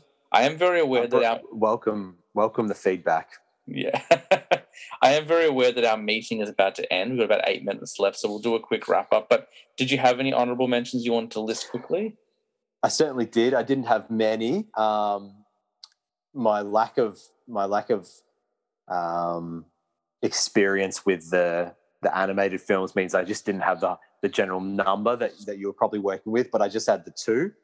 So I had Batman and Robin, the second of Joel Schumacher's. I think pretty self-explanatory. It's not a good film. George Clooney really wasn't given the best equipment to work with. It's campy beyond belief. Like the cheesy lines, the cheesy villains, Bat credit card. It's maximalist, out of control 90s at its best. And my other one, which I actually shows how well I knew you, I actually thought that Batman from 1989 would have actually made your list and been relatively high on it. I rewatched that for the first time in 10 or 15 years to prepare for this podcast, and I had just forgotten. I think what I've been too wrapped up in serious Batman, which is what we've had for the last 15 years, and I'd forgotten that there's movies where the Joker dances his way into this museum and just starts destroying art to a I always song, think of that. That's what, whenever people ask me about Batman, that's the first thing I think of. It's on my honorable mentions. I do like that film, but it's very campy, very wacky. Also, this is a movie where Batman not only shoots a gun, which he swore he'd never do, but when he does shoot, he misses. So I do like Batman '89. It just certainly has its place. And without that film, we may not be where we are today. So it definitely, is a very important film. But it's on the honorable mentions for me. I would also add Batman and Robin as well. I really like Batman and Robin. it's not a good film, but it is my first Batman movie. Without that movie, I may not ever become interested in the character. So I do have an affection for it, even though it's not very good. I would also add Batman, the 1966 movie with Adam West. That's really fun. Very, very silly, but that show is great and really entertaining. In that movie, there's a lot of fun to be had there as well. And then I threw in a couple of animated films. So there's Batman Assault on Arkham, which is actually more of a Suicide Squad film. It ties into the Arkham games, and basically they have to break into Arkham and stop the Joker, if I remember correctly, and Batman's involved. So not really a Batman movie, which is why it wasn't on the list, but it is a lot of fun. And it is a great introduction to those characters. So it's a good one. And then there's another animated film called Batman Year One, also based on a Frank Miller comic. It's, inspired the Batman with Robert Pattinson. It's about Bruce Wayne's first year becoming Batman. He meets Catwoman, and he's voiced by Ryan from the OC. What's that guy's name again? Ryan from Chino, Yeah, I know him. What's his name? Ben. I think he's just Ryan. Ben something. I want to say Ben Mendelsohn is not his name. Ben Franklin. No, it's why? I'll look it up now. This is the Ben curse McKenzie. of podcasting. You can never think of names when you need them. It's Ben McKenzie, and I can't remember who voices Gordon off the top of my head, but it's great. It's a good adaptation. It's just not as strong as some of the ones, but it's definitely worth watching. Also, there you go. That is our huge, oversized Batman episode. I don't know what time we started recording, but we've gone over 2.5 hours. Like any good bloated Batman film. Excellent. That's going to do it for our Batman list this week. Thank you for sticking around and listening to all the Bat chat. We are officially Bat fans forever. How many more puns can I get in? That's just boys talking bats, man. That's all it is. Boys talking bats. Thank you for listening. You can obviously follow on Instagram. I Was a Teenage Film Snob. The show is available on Apple Podcasts and Spotify as well as Anchor FM. We want to thank Nick for being a guest. I'm sure he'll be back again soon. I will keep dragging him back in until he's sick of it. I love talking to him about movies. Anything you want to throw out there before we wrap up, Nick? No, thanks for having me back on. It was a great pleasure. I'm looking forward to our next chat. And if you ever want to rank something, you know where to find me. He is a grade A ranker. He is, old Nick. Thank you for listening. As we always say, I was a teenage film snob, but I am trying to be better. We'll see you next week.